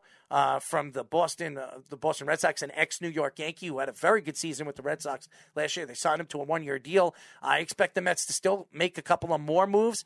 Freddie Freeman, the Yankees made a play for him. They wanted to give him a 4-year deal worth about $140, I heard. I think there was only one team he really wanted to go to, and that was his hometown team where he grew up, and he grew up an L.A. Dodgers fan as a kid. Obviously, he's very close with Muncy, the second baseman. Freddie Freeman signs a 6-year deal worth about $168 million. It's so crazy. I mean, if you look at that roster, is it fair? You look at the Yankees roster. I know Yankee fans are jumping for joy. The Yankees traded Gary Sanchez. Yes, finally, Yankee fans, you've been running him out of town for years. There's no Alex Rodriguez and Jennifer Lopez talking him out of jumping off the ledge, or even Joe Girardi trying to tell him that he's not going to play in important games. No. The Yankees decide to move on from him, and I'm very surprised because Brian Cashman loved Gary Sanchez, didn't want to trade him, but they had Josh Donaldson. Now, Josh Donaldson, when healthy, last year had 457 at-bats. He had 26 or 25 home runs. He had 70-something RBIs. You put him in the middle of that lineup with DJ LeMahieu, Gleyber Torres, Aaron Judge, Giancarlo Stanton. I mean, that lineup is loaded. Who are you going to fear more when a lineup is healthy like the Yankees? Is that not the best lineup in baseball? It's one of them. I still wouldn't put them over the Dodgers, though. Because Really? the Dodgers also have a lot of depth, too. Like, the Dodgers have prospects. They have these utility guys. So do the Yankees. They brought back Chris Taylor. Yeah, but they're not as established. I'm not saying the Yankees aren't one of the best in baseball. They absolutely are when they're healthy. But the question is who's playing shortstop. That's the question. They got the kid from Texas, Kelly Kiner-Falefa. He's not going to be a full-time. He's not going to be a full-time guy, but he's actually something that the Yankees could use. He's a switch hitter. He's a guy that could steal bases. So I think it does help them in terms of them being a little more well-rounded. Because I think it makes a lot of sense. DJ LeMahieu. It's not a bad idea either with LeMahieu, and LeMahieu could play all over the place too. I think it's just more game plan based. The Yankees are trying to do be more modern, and I think they've done good steps in making that kind of thing work. We don't know who the catcher is going to be. They're working out Wells. Austin Wells has been playing right now in spring training. Maybe he plays well this spring training, and they bring him up earlier than expected because they think Austin will be called up next year. But if you look at the infield, you have third base, Josh Donaldson. If you have DJ LeMahieu playing shortstop, you have DJ LeMahieu. Gleyber Torres playing second, who played very well at second base in the second half of the season. He was batting .300. He was a different player in the second half from shortstop to second base. And then you bring back Rizzo. It's not a bad consolation prize for the Yankees. Rizzo is one of the top 5 best first basemen in the league. Is he Freddie Freeman? No. But is he that far off from Freddie Freeman? I would say no. I think Rizzo is still a great player, still a player. He wanted to be there. He wanted the Yankees to sign him. So he wants to be in New York, and I think it's a great fit. 2 years, I think the Yankees gave him $20-something million, if I'm not mistaken. It's a great contract. Yeah, it was a great contract, and he took less money and less time to play for the Yankees. And then the outfield, we know what the outfield's going to be. It's going to be little Aaron Hicks. It's going to be Giancarlo Stanton. It's going to be Joey Gallo, and it's going to be Aaron Judge. Look at that power in that outfield. That's a good outfield. So I mean, the Yankees are stacked. Now, the question is, what are the Yankees going to do when it comes to their rotation? Now, they have been talking with the A's to go after Manaea. The A's are looking like to trade away pieces. Yeah. They're rebuilding now. So Manaea is definitely on the Yankees' radar. Do the Yankees make a move for Manaea? What are the A's going to want from Manaea? Manaea is their number one guy. So they're going to want at least 1 or 2 top prospects. So are they going to trade a Dominguez? Are they going to trade a Volpe? Maybe they trade Peraza. The Yankees are going to have to make decisions. Their farm system's getting better. They've added pieces. They brought in the international player, the Dominican kid, who is the best shortstop international player. I think that's why the Yankees didn't go after Carlos Correa, which, by the way, signed with Minnesota the other day. 3 years, $105 million, $31 million a year. I think that was an affordable contract for the Yankees if they really wanted Correa. I was very surprised when I saw the years that he got and he took. He's 26 years old. Now, when he becomes a free agent again, he's still fairly young. He's going to be 29 years old. So maybe the Yankees look at him in 3 years if they don't think Volpe is the guy or they don't think Peraza or the kid from the Dominican Republic is the guy. But he took those shorter contracts. I do believe the Twins, if they don't make the playoffs this year, he's just a trading piece. He's a guy that teams, if he's having a good season and the Twins don't make the playoffs in a bad division, I could see the Twins trading him in the first year that he's there. It's possible because the Twins are still a team that lacks a lot of pitching too. Now I think they'll do a lot better than they were last year. I mean, they're always one of those teams. They make the playoffs? They might be the last wild card team with the expanded rosters, but it's still going to be very hard. Better. Seattle got better. It's all going to be a matter of the American League East because they could also cancel each other out too. Remember, the Angels got better. Yeah, they have the high expectations every year and never do it. So they can't stay healthy. I buy into them all the time and they always fall off. So I still think they can. The Twins are always one of those fluky, streaky teams. So, yeah, it's definitely possible. I think it's smart for Correa, though. He realizes that this market, with these new rules in place, could end up boding well for him getting a new contract. Now, you saw Corey Seager go all in for the 10 years. You saw Marcus Semien go for the 7 years with Texas. And Trevor Story is now still the only one left unsigned. So he's trying to maybe make a alternative play, which I think could be smart because he's entering free agency again at 29 years old. And if the Twins say kind of streaky, he's not going to want to stay there or the Twins will trade him too. So I like that move for Correa in terms of a personal thing. In terms of Manaea, I don't think the Yankees will have to trade anybody huge for him because he's 30 years old and he's had a lot of injury issues. He had a great year last year, which will up it a little more, but I don't think you're going to have to give up anybody drastically big for him. I think it's going to be probably 2 more B-level prospects. It's very interesting because I think the Yankees are still looking for another pitcher to go into that rotation, but the Yankees should be looking at bullpen help, which there's still a lot of good free agents available right now. Jensen, he went to Atlanta. Now, Atlanta, even though they lost Freddie Freeman, their MVP type of player, they bring in Olsen, and maybe it was an agreement with the Braves and Freddie Freeman. I believe Freddie Freeman told the Braves that the Braves are out.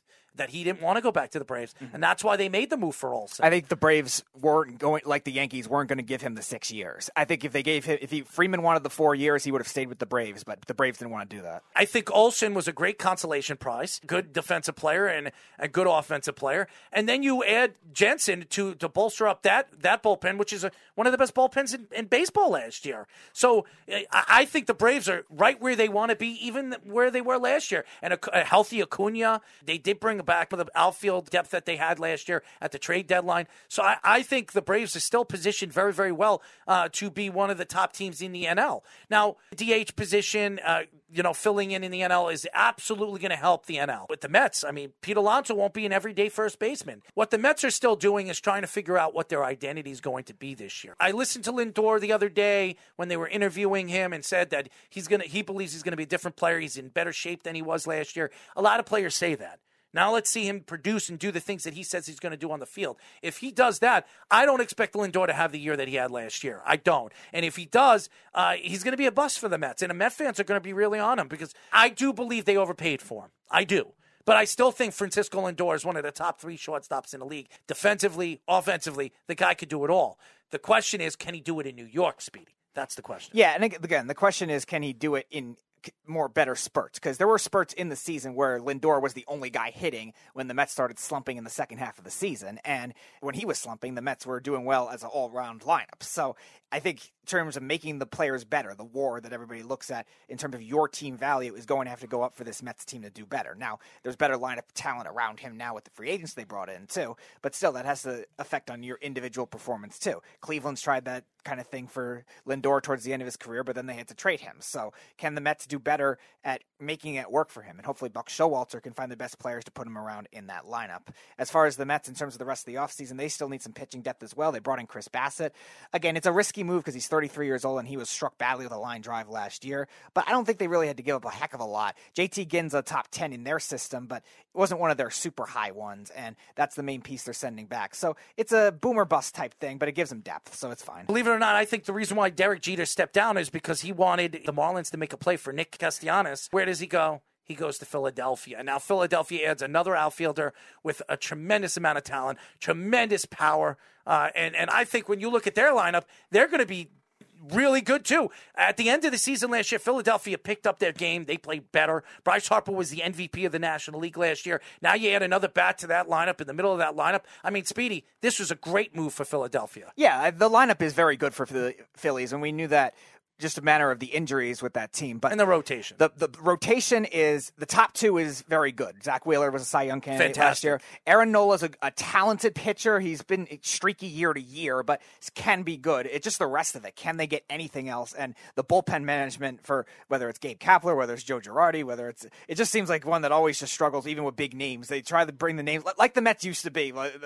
They bring in all these flashy names and they fall apart. The Phillies are starting to become that kind of team where you don't have, even these big names are not trusted in the bullpen. And it's not like these are bad managers. We know Joe Girardi's a good manager, and Gabe Kapler won Manager of the Year for the Giants, a much less talented team than the Phillies are. So something's up with that bullpen that has to be fixed. If they want to take that next step and make the playoffs, which they have the talent offensively to do, they're going to need that. Absolutely. And I think when you look at the National League is, you look at the talent there. In the National League East, you expect the Braves to be good again. The Mets, with all the moves that they made, the money that obviously Uncle Stevie has spent, I expect the Mets to be right there in the playoffs. Philadelphia, I expect to be good. Even the Nationals, now, they lost a lot of pieces. They have a disgruntled player right now that plays in the outfield who I think is 22 years old. He wants out. And I think at the end of this year, they're going to have to decide, if he doesn't sign a contract, they're going to have to decide, are they keeping him or are they going to part ways with him? And I think, to me, with a guy like that, and to me, a lot of people say is the best player in all of baseball, you have to decide. You could get a boatload of players. I said that with Mike Trout. You're not going to win with Mike Trout. Trade him. So, I mean, Speedy, am I right or wrong? I think they have no choice but to explore the market now because they traded too much already. And yes, this is the best time to be able to get that kind of value, and your division's getting better too. You could get a lot from the Yankees. He wants to go to the Yankees. Yeah. I mean, you could get a lot from him. And that would be worth the top prospects you were mentioning before, if you can get a player as young, as durable, and as clutch as Juan Soto. If you get Juan Soto, you would have to trade Aaron Judge. You're probably going to have to trade Dominguez. You're definitely going to have to trade Dominguez. And you'll probably have to trade another top prospect, a Pariza, somebody like that. And maybe somebody else, a pitching prop, maybe a Gill to get somebody like that. So, but is he worth it? Juan Soto is absolutely worth it. And you could solidify that outfield, and you get that young star that the Yankees have always been doing. Now, Aaron Judge is the face of the Yankees, and I know a lot of Yankee fans don't want to hear that Aaron Judge will be on his way out. But if you can get a guy like Juan Soto at 22 years old, 23 years old, he's not even in the prime of his career, and you can get the best player in baseball, and some people say he is the best player in baseball, even better than Mike Trout. Analytically speaking, he's been the best pure hitter the last 3 years. I mean, if you could get a player like that, you put yourself in a position to put your roster where you've always wanted to be, where you had it when Alex Rodriguez was there.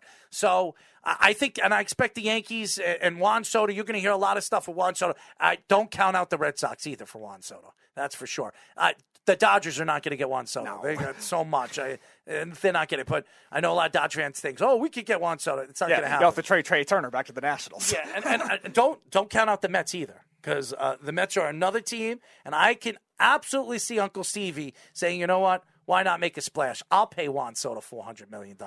I'll bring him here to the Mets, and I'll solidify this roster right then and there. So don't count out the Mets either for a Juan Soto. When we come back, ladies and gentlemen, Speedy, what do we got? We got some NBA and we got some NHL trade deadline. That's right. The NHL trade deadline's right around the corner, and the Rangers make a move, a decent move for a forward.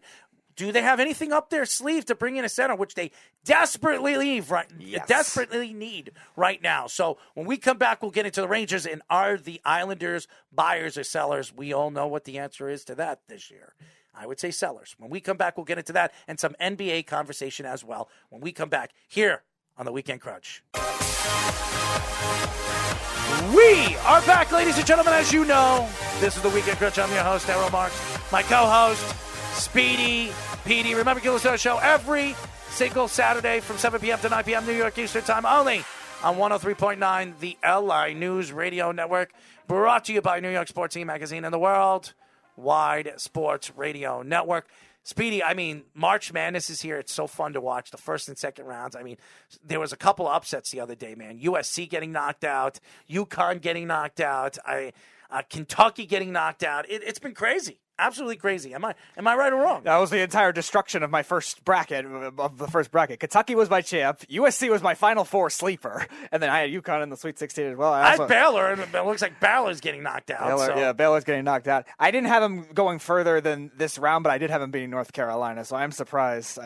They got destroyed the way they did. Yeah, absolutely ridiculous. It makes me sickened because, hey, they weren't my team that win. I had them going all the way to the championship game against Villanova again, and Villanova knocked him out. Yeah. Nova, I still believe is going to win the whole thing. I do. I'm just surprised it was here, though. I could have seen them using the UCLA or even Purdue, but not North Carolina. Yeah, my bracket's all ruined already. Yeah.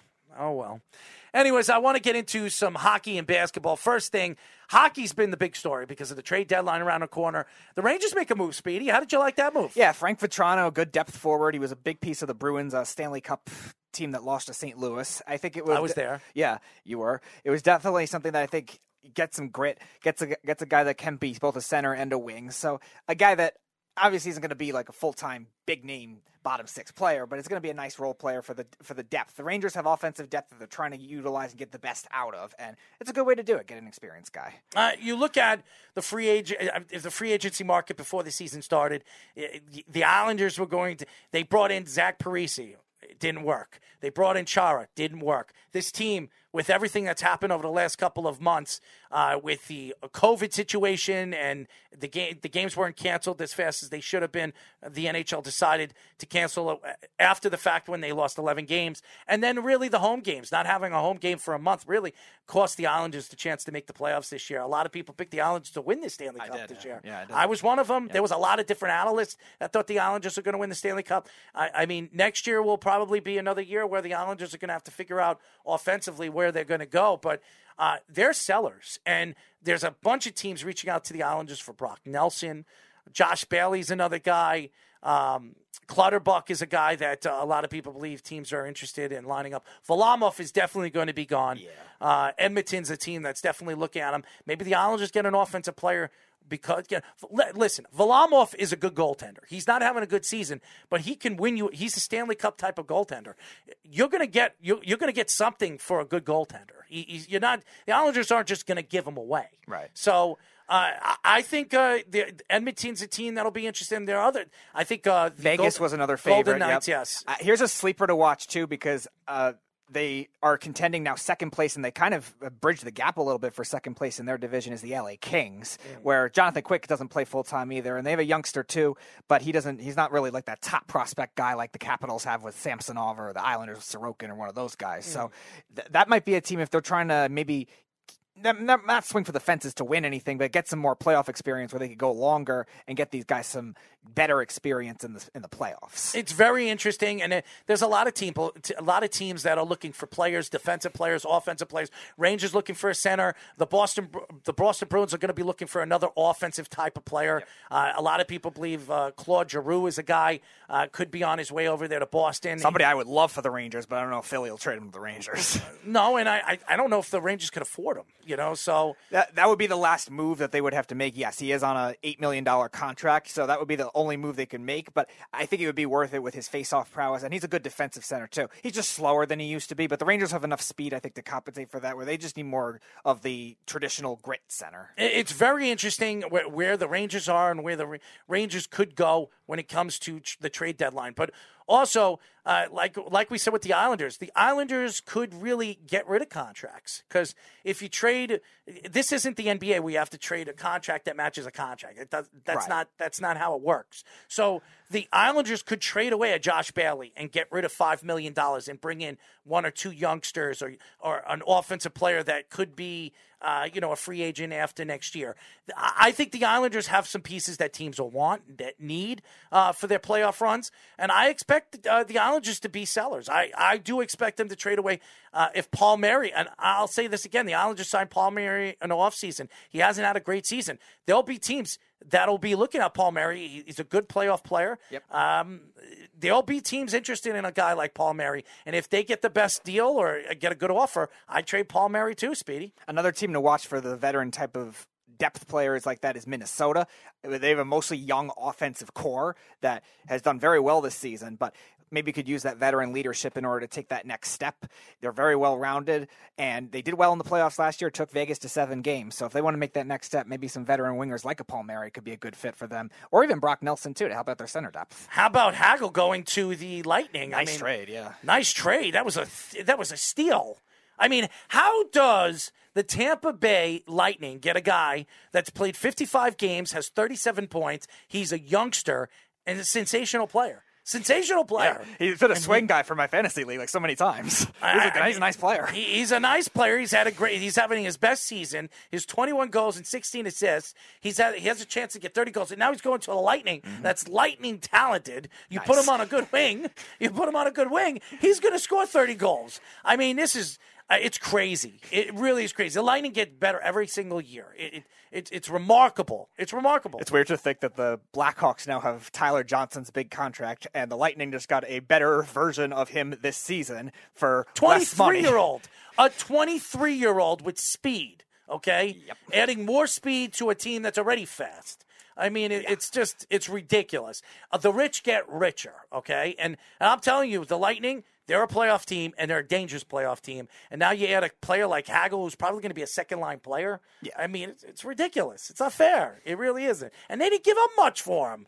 What did they give up for him? One first-round pick and I think a second next year or something like that. Oh, my God. The first-round pick, that's a late first-round pick. Right. Okay. And, yes, it's a first-round pick. It's still going to be quality play. A lot of those first-round picks don't become anything in the NHL. So to get a player this good at 23 years old, I'm very surprised that the Blackhawks traded him. A team that's rebuilding, trying to win. They're not ready to win now. I mean, I would have thought they would try to trade Tames. They try to trade Kane. Kane already said he wants to be a Blackhawk for life. I don't think he is. Why would Why would the Blackhawks keep him there when you can get so much back for him? The Blackhawks need a culture change, too, based on what happened in the beginning of the season. Yes. So I would try everything you can, even if you have to sell short a little for Taves, especially, who hasn't had the offensive numbers since he signed that big contract. Kane, they can still get a lot for because he's still scoring goals. A boatload. He was the points leader, I think, 2 or 3 years ago. So you could definitely still get a lot for that. Still having a great year. I mean, Patrick Kane, what does he have? 20-something goals? I mean, one of the best passing wingers. Yeah, you could still get a lot for him. He's the perfect guy to fit with the Islanders. Are you kidding me? Taves is the one that'll be a little harder to trade just because his offensive numbers have regressed for that level of a contract, which is again a player that would fit ideally for the Rangers, but I don't think they have the money to make that kind of thing work. 57 games, 19 goals, 49 points, 68 points. He's averaging a point and a half a game. A point and a half. This guy's one of the prolific offensive players in the league, and still he's only 33 years old. My opinion, I trade him now because what is he? His contract's left. I think 2 years left on his contract. Trade him, get as much back as you possibly can. You could probably get 2 first-round draft picks back for him. I really could see that. Teams would be lining up for him. The Islanders would love a player like this to put him with a guy like Barzal. Could you imagine that line with him and Barzal and Anders Lee? Yeah. I mean, it's scary. It is a scary line. This is a guy, but again, I don't know if they're going to trade him. But he's still available, and I wouldn't be surprised. But if the Blackhawks are going to trade one of their best young prospects for a first-round draft pick, why not trade a guy that's 10 years older and he's got maybe 3-4 good years left in his career? Mm-hmm. Am I right or wrong? No, it's the best value for him for sure because he's been durable still. He missed some time in the shortened season last year, but that was really it recently. So a guy that's a great passing winger for a team that for teams that don't have a lot of center depth, maybe that could be another option for them too. For you, if you're looking for a contender, and then you're looking for playoff experience, 3 Stanley Cups. You can't get much better than that. No, he's a special player, and you put him over on a team that needs more leadership. If there's a team out there, Florida has a lot of good prospects. Why wouldn't Florida look? I think Florida's market is going to be more for defense because Aaron Ekblad just got hurt too, and they have Mackenzie Weegar, who's a nice player, but they still don't have a lot of depth. They're kind of like the Rangers, where they need that second, third type guys to make the depth complete. Because their goaltending's been a lot better this year with Bobrovsky and also Spencer Knight. But still, if they want to beat Tampa, especially, who they struggled with in the playoffs, who they've actually done well against this regular season, they're going to need to take that next step. There is a player that the Islanders don't want to trade, but everybody is interested in, and that's Scott Mayfield. And I don't know if they're going to be able to re-sign Scott Mayfield. Right. So the Islanders are going to have to part ways with one of their good defensemen. That's a guy I think Florida would definitely try to target because they need depth. And the Islanders just get a good player. They were talking about his value is a first-round draft pick. So I don't know if that's what they want. They want to pick. I think the Islanders want a player. They want a good offensive player to fill in a positional, either a first line or second line. Or I think with Florida, with the talent that they have offensively, they would be a great trading partner to add a good offensive type of talent over there with the Islanders. So Scott Mayfield's also a guy. And listen, I know we could keep talking about the St. Louis kid. Tarasenko could be, he wants to go to New York. I don't know right now, and I don't know if he'll be traded now. But maybe in the offseason, maybe Tarasenko's name will be, be dropped again, where maybe the Islanders make a move for him. They do have the money for him, that's for sure, if they really want him. As far as basketball is concerned, are you watching the Lakers right now? All I saw was Russell Westbrook throw a 3-pointer up that airball that I could have shot that bad. And my friend Eric told me, do you think Russell Westbrook needs glasses? I saw that on Twitter too. But listen, the Lakers are in a playoff spot. They're starting to play better. They're 30-40. I would have never thought that LeBron James, with that talent, would have a 10-game losing record right now. It's absolutely horrendous. And by the way, you look at to me, the Western Conference, Phoenix already clinched a playoff spot. Mm-hmm. How crazy is that? They already clinched a playoff spot. They don't lose. They don't. They're 57-14. And I'll tell you this: is anybody not going to say that Chris Paul is the best point guard in the NBA? I don't want to hear it anymore. Because they were never this good until he went there. No. They weren't even close. They had an 8-year playoff drought. They were never this good. And now They're the best team in basketball. They've been the best team in basketball for the last 2 years. And, yeah, Chris Paul's numbers aren't so glaring. Like, oh, my God, it's unbelievable. No, he's not the prolific scorer he used to be, but he's still doing everything else. He does everything. 14, 4, 10. I mean, he does everything right. He's a great leader on the court. To me, and he's never going to be looked at as an MVP candidate because his numbers don't. No, not stick anymore. out. Not anymore because of not with the scoring. But again, the team value is what matters. Great more defensive player when too. it comes to getting these teams to the finals. Now it's hard to just think, okay, you could throw together a super team and win. Look at the last couple of champions outside of the Lakers with LeBron and Anthony Davis. You had Toronto. Yeah, they traded for Kawhi Leonard, but would you consider that a super team? No, they were more of a depth team. Besides that, last year with Milwaukee, Giannis was the superstar, but they have depth after that. Great shooters, and the Suns are like that too. It's Paul and Booker are the core. You got Ayton, you got Mikal Bridges, you got Cam Johnson, you got all these good depth pieces that are just making it work. It's not as much the super team era as it used to be anymore, I guess you could say, even though those teams are still trying it. Ja Morant is some special. He's something special, man. He really is. Who would have thought that the Memphis Grizzlies would be the second seed right now in the Western I knew they'd make a Conference? leap. I was thinking maybe a 4 or a 5. I was never thinking a 2. It's unbelievable. It really is. And that has a lot to do with Ja Morant and his growth.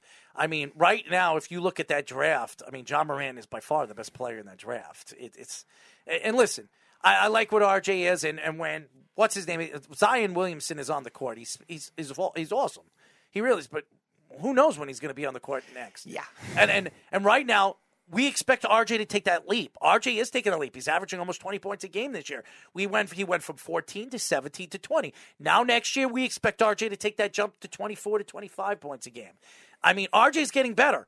Is he anywhere what Ja Morant is right now? No. But you just don't know. I still think RJ has a lot left to grow, and I still think he's going to be a sensational player at his position. He's getting better as far as the shooter concerned and everything. And he's become slowly the leader of the New York Knicks. Yes. Ja Morant is the leader of that Grizzlies team. And boy, oh boy, is he special to watch, man. He is fun to watch, acrobatic. Remember, when he came into the league, he wasn't much of a shooter. No, that wasn't his strength, but it still wasn't as bad as a lot of people were making it out to be. And again, even in the NBA, it's still not his main forte, but he still has good shot. He still has range. It's just, again, consistency is the only thing with him, but they have a ton of other guys that can shoot where they don't have to rely on that. They're kind of building in the mold of the Suns. I don't think they're as good as the Suns, but they have so much depth. A lot of their second-round picks, Desmond Bane, Brandon Clark, guys like that have hit, and they really have built a really good all-around team, and they bring in veteran leadership guys like Steven Adams to help out too. You got a well-rounded bunch. And right now, if you look at the Knicks, they're actually sitting in a playoff spot. They're the 11th seed, which is the last playoff spot. Who would have thought that? I mean, it's crazy. I mean, I don't want to see the Knicks make the playoffs, okay? And they're not going to win the play-in game anyways. They would have to play, I think, Toronto or something. Yeah, Toronto's playing really well right now. So, they would have to play Toronto. So I don't think they're going to beat Toronto, but crazier things may have happened. But you look at Brooklyn. I really thought Brooklyn was going to, now that Kevin Durant is back, I really thought they were going to be in a better position. I mean, right now, they're the 8th seed in the Eastern Conference. They're playing in the playoff game, and if they're playing in the playoff game, they're playing Charlotte, okay? And Charlotte could beat them. Charlotte could beat the Brooklyn Nets. The Nets are going to have a lot of trouble if they're in playing games. Not even if they do win, just with the fatigue factor with Kevin Durant and Kyrie Irving for the other way around, where he doesn't play. So how good of, I guess, game shape could you? They're be going to play in the playing game. There's no way they're not. Yeah, it seems that way. And yeah, even if they do come out of Toronto or Atlanta, whoever they end up having to play in that second round, I think it'll be still very hard for them to beat any of those top teams. How about the Celtics? The way they've been playing, the Celtics are unbelievable. Are a little top reliant in terms of their top talent for me, but they're still playing a lot better than people anyone would have expected in their first year with the new coach. Look how good Jason Tatum right now. He had a horrible first half of the season. He was horrible. Okay. But now I think he's an MVP candidate. I mean, he's averaging almost 27 points a game, 8 rebounds a game, 4 assists a game. I mean, he's fantastic. I think he's the best player on this team. I mean, Jaylen Brown started off really, really strong. Has taken a little bit of a dip. I think he's a trade. I think he's a trade guy. I think in the offseason, if they're going to trade somebody, if they want to bring in like a Bradley Beal you're going to have to trade Jaylen Brown to the Wizards. I think Brown not deliberately, but I think Brown was kind of facilitating more to get Tatum going in the second half of the season more. So he's trying to go back to his, I guess, normal role, and it's worked for team success too. Oh my God, Jason Tatum's special, man. He is a special player. And everybody the Boston Celtic fans were trying to say that we'll keep Brown, we'll trade Tatum. I'm sure you guys are going back on what you were saying, because I think this year, I think the 4 games that he was hot, he scored more points than any player in the 4 games in NBA history, I think it was.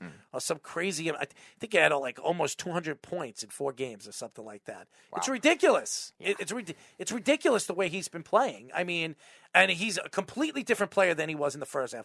I mean, he couldn't hit a shot if you gave him a shot, an open shot. How many open shots did we see him play against the Knicks and he couldn't hit an open shot? Now all of a sudden he can't miss. Yeah. So, I mean, the Celtics are unbelievable. I mean, we expect Miami to be where they are. We expect Chicago. Well, they've started to struggle a little bit, though. Still playing good basketball. They're struggling. But if they're struggling and they're right now the 5th seed, I think Chicago's where they want to be, man. Sure. I mean, they want to be out of the playing games. Obviously absolutely. I think they'll be fine with that, because even though Toronto's playing well, they still have a lot of ground to make up. Well, not really. I mean, Toronto's only 2 games out. No, but they're hitting their peak now, and I don't know if it'll last. I don't know if it's sustainable. But Milwaukee's where we expect them to be. The 76ers, I still think the 76ers are the scariest teams in the Eastern Conference. I'll say it again. Because as much as I'm not a James Harden fan in the playoffs, this team has a tremendous amount of depth, and they're good. I'm just not a Doc Rivers fan, as everybody else. When we come back, ladies and gentlemen, Speedy, what do we got? Crunch time! Here on the Weekend Crunch. We are back, ladies and gentlemen, as you know. We are the Weekend Crunch. I am the host, Errol Marks, my co-host, Speedy. I need a finger, Petey. Well, he's got 5 of them on both hands. Remember, you can listen to our show every single Saturday from 7 p.m. to 9 p.m. New York Eastern Time, only on 103.9, the LI News Radio Network, brought to you by New York Sports Team Magazine and the World Wide Sports Radio Network. Remember, you can listen and download the app of the century. Yes, I don't know about the century, but the app. You can go to the Worldwide Sports Radio app by going to iOS, WWSRN, or Android, Worldwide Sports Radio Network. Great show. Tamba Ali joining us. We had the Moneyline Mania. So much to talk about. And finally, the last part of the show, the last segment of the show, Speedy. We got Crunch Time. It's time for Crunch Time. Read the tackle. Got to see the pitch. So all college basketball, we'll start with the darlings of the tournament, St. Peter's, that knocked out my champ Kentucky, now going up against Murray State. Buy or sell, they will cover the -8.5. I'm buying it, baby. I'm buying it. They could be one of the surprise teams. We've seen this year, I would say about 10, 12 years ago with Davidson. Nobody thought Davidson was going to be there. Took it all the way to the Final Four. I don't think they're going to the Final Four, but I expect them to make a run. Yeah, I'm going to buy it, too. The way they were able to shoot on Kentucky's defense. Now, granted, Kentucky looked a little bit lazy on defense, where I don't know if Murray State's going to be like that, but they're a much better defense than Murray State. I don't think they'll win the game, but I do think they will cover 8.5. I think they'll keep it close. I will buy it. All right. Seeing what we've seen so far in this bracket, there will be 2 number 1 seeds in the Final Four. As of right now, it looks like it's Gonzaga and Arizona. I will buy it. I think they're 2 prolific offenses. It's going to be very hard to knock them out. Yeah, I'm going to sell it. I still think Arizona, they feel like an Illinois of last year, where I think Houston, especially if they can beat Illinois, I think they can beat Arizona as well. I still think their defense has been vulnerable in certain instances. So I'm going to sell it. I think Gonzaga probably has the best shot just with the weakness of the region, but I am going to sell it. All right, so a couple double-digit seeds advancing buy or sell. So we got Richmond, Michigan, who you picked. Very good on that one. St. Peter's, New Mexico State. We got Iowa State, Notre Dame, and Miami. Buy or sell. At least 2 of them will be in the Sweet 16. I'm going to buy it. I want to see a surprise. I'm gonna take a whim on this. I'm going to buy it. I think Notre Dame could surprise everybody. They really had to do the playing game. They played very well. They knocked off a very, very good team like Alabama, and I expect them to keep playing the way they are, so I'm going to buy it. I'm going to sell it. I think the only one I could see is Iowa State just because of their defense, and Wisconsin's very one-dimensional. Even against Colgate, they played well, but again, they weren't the prolific offensive team that they could be, and I think if you could contain Johnny Davis, I think you could take him out of the game, so I am going to sell it. All right, the Big Ten had a very good first weekend. Purdue, Illinois, Wisconsin, Michigan State, Ohio State, and Illinois all advancing. Buy or sell. 4 out of those 6 teams will advance to the Sweet 16. I'm going to sell that. I don't think that's going to happen. Yeah, I'm going to sell it, too. I think a lot of them being underdogs right now, too. You got Ohio State against Villanova, Michigan against Tennessee. I think those are very tough matchups. Illinois could definitely win. I even think Michigan State can upset Duke. I know you don't want to hear that, but Tom Izzo and Coach K has had their duels. It's not going to happen. They're always pesky when they get these underdog seeds, and I think I didn't pick them to even win the first game, but I think they proved a lot. So I'm gonna sell it. I'm gonna agree with you. They're the only ones I could see. All right, one more. So one of the number 2 seeds that are left, not Kentucky. We got Auburn, Villanova, and Duke. One of them will be knocked out this weekend. Nope, not going to happen. I think all 3 teams are going to advance. I know we heard Wes. He thinks Auburn will get knocked out by Miami. I beg to differ. I think Auburn wins that game. I think Duke wins their game. And obviously, you know what I think about Villanova. So I am going to sell that. I'm going to sell it, too. I think Michigan State's going to put up the toughest fight. I think it'll just be very hard because their offense is very inconsistent. They're just very average, where I think if Duke loses, they'll kind of beat themselves in a way, and I definitely don't see the other two. I think Auburn will blow out Miami. I disagree with Wes on that one. And I think Villanova will absolutely destroy Ohio State. I can see that being like a 20-point game, so I'm going to sell it as well. Well, ladies and gentlemen, what a show. By the way, Tom Bali, thank you for joining us. Thank you for giving us your time. I know you're a very busy man, 5 kids. And doing the music that you're doing. Hopefully we get him on in the near future. He was awesome. Really was. Thank you to Chaz and the crew for always doing what you do best, and that's giving us the best opportunity to win some money.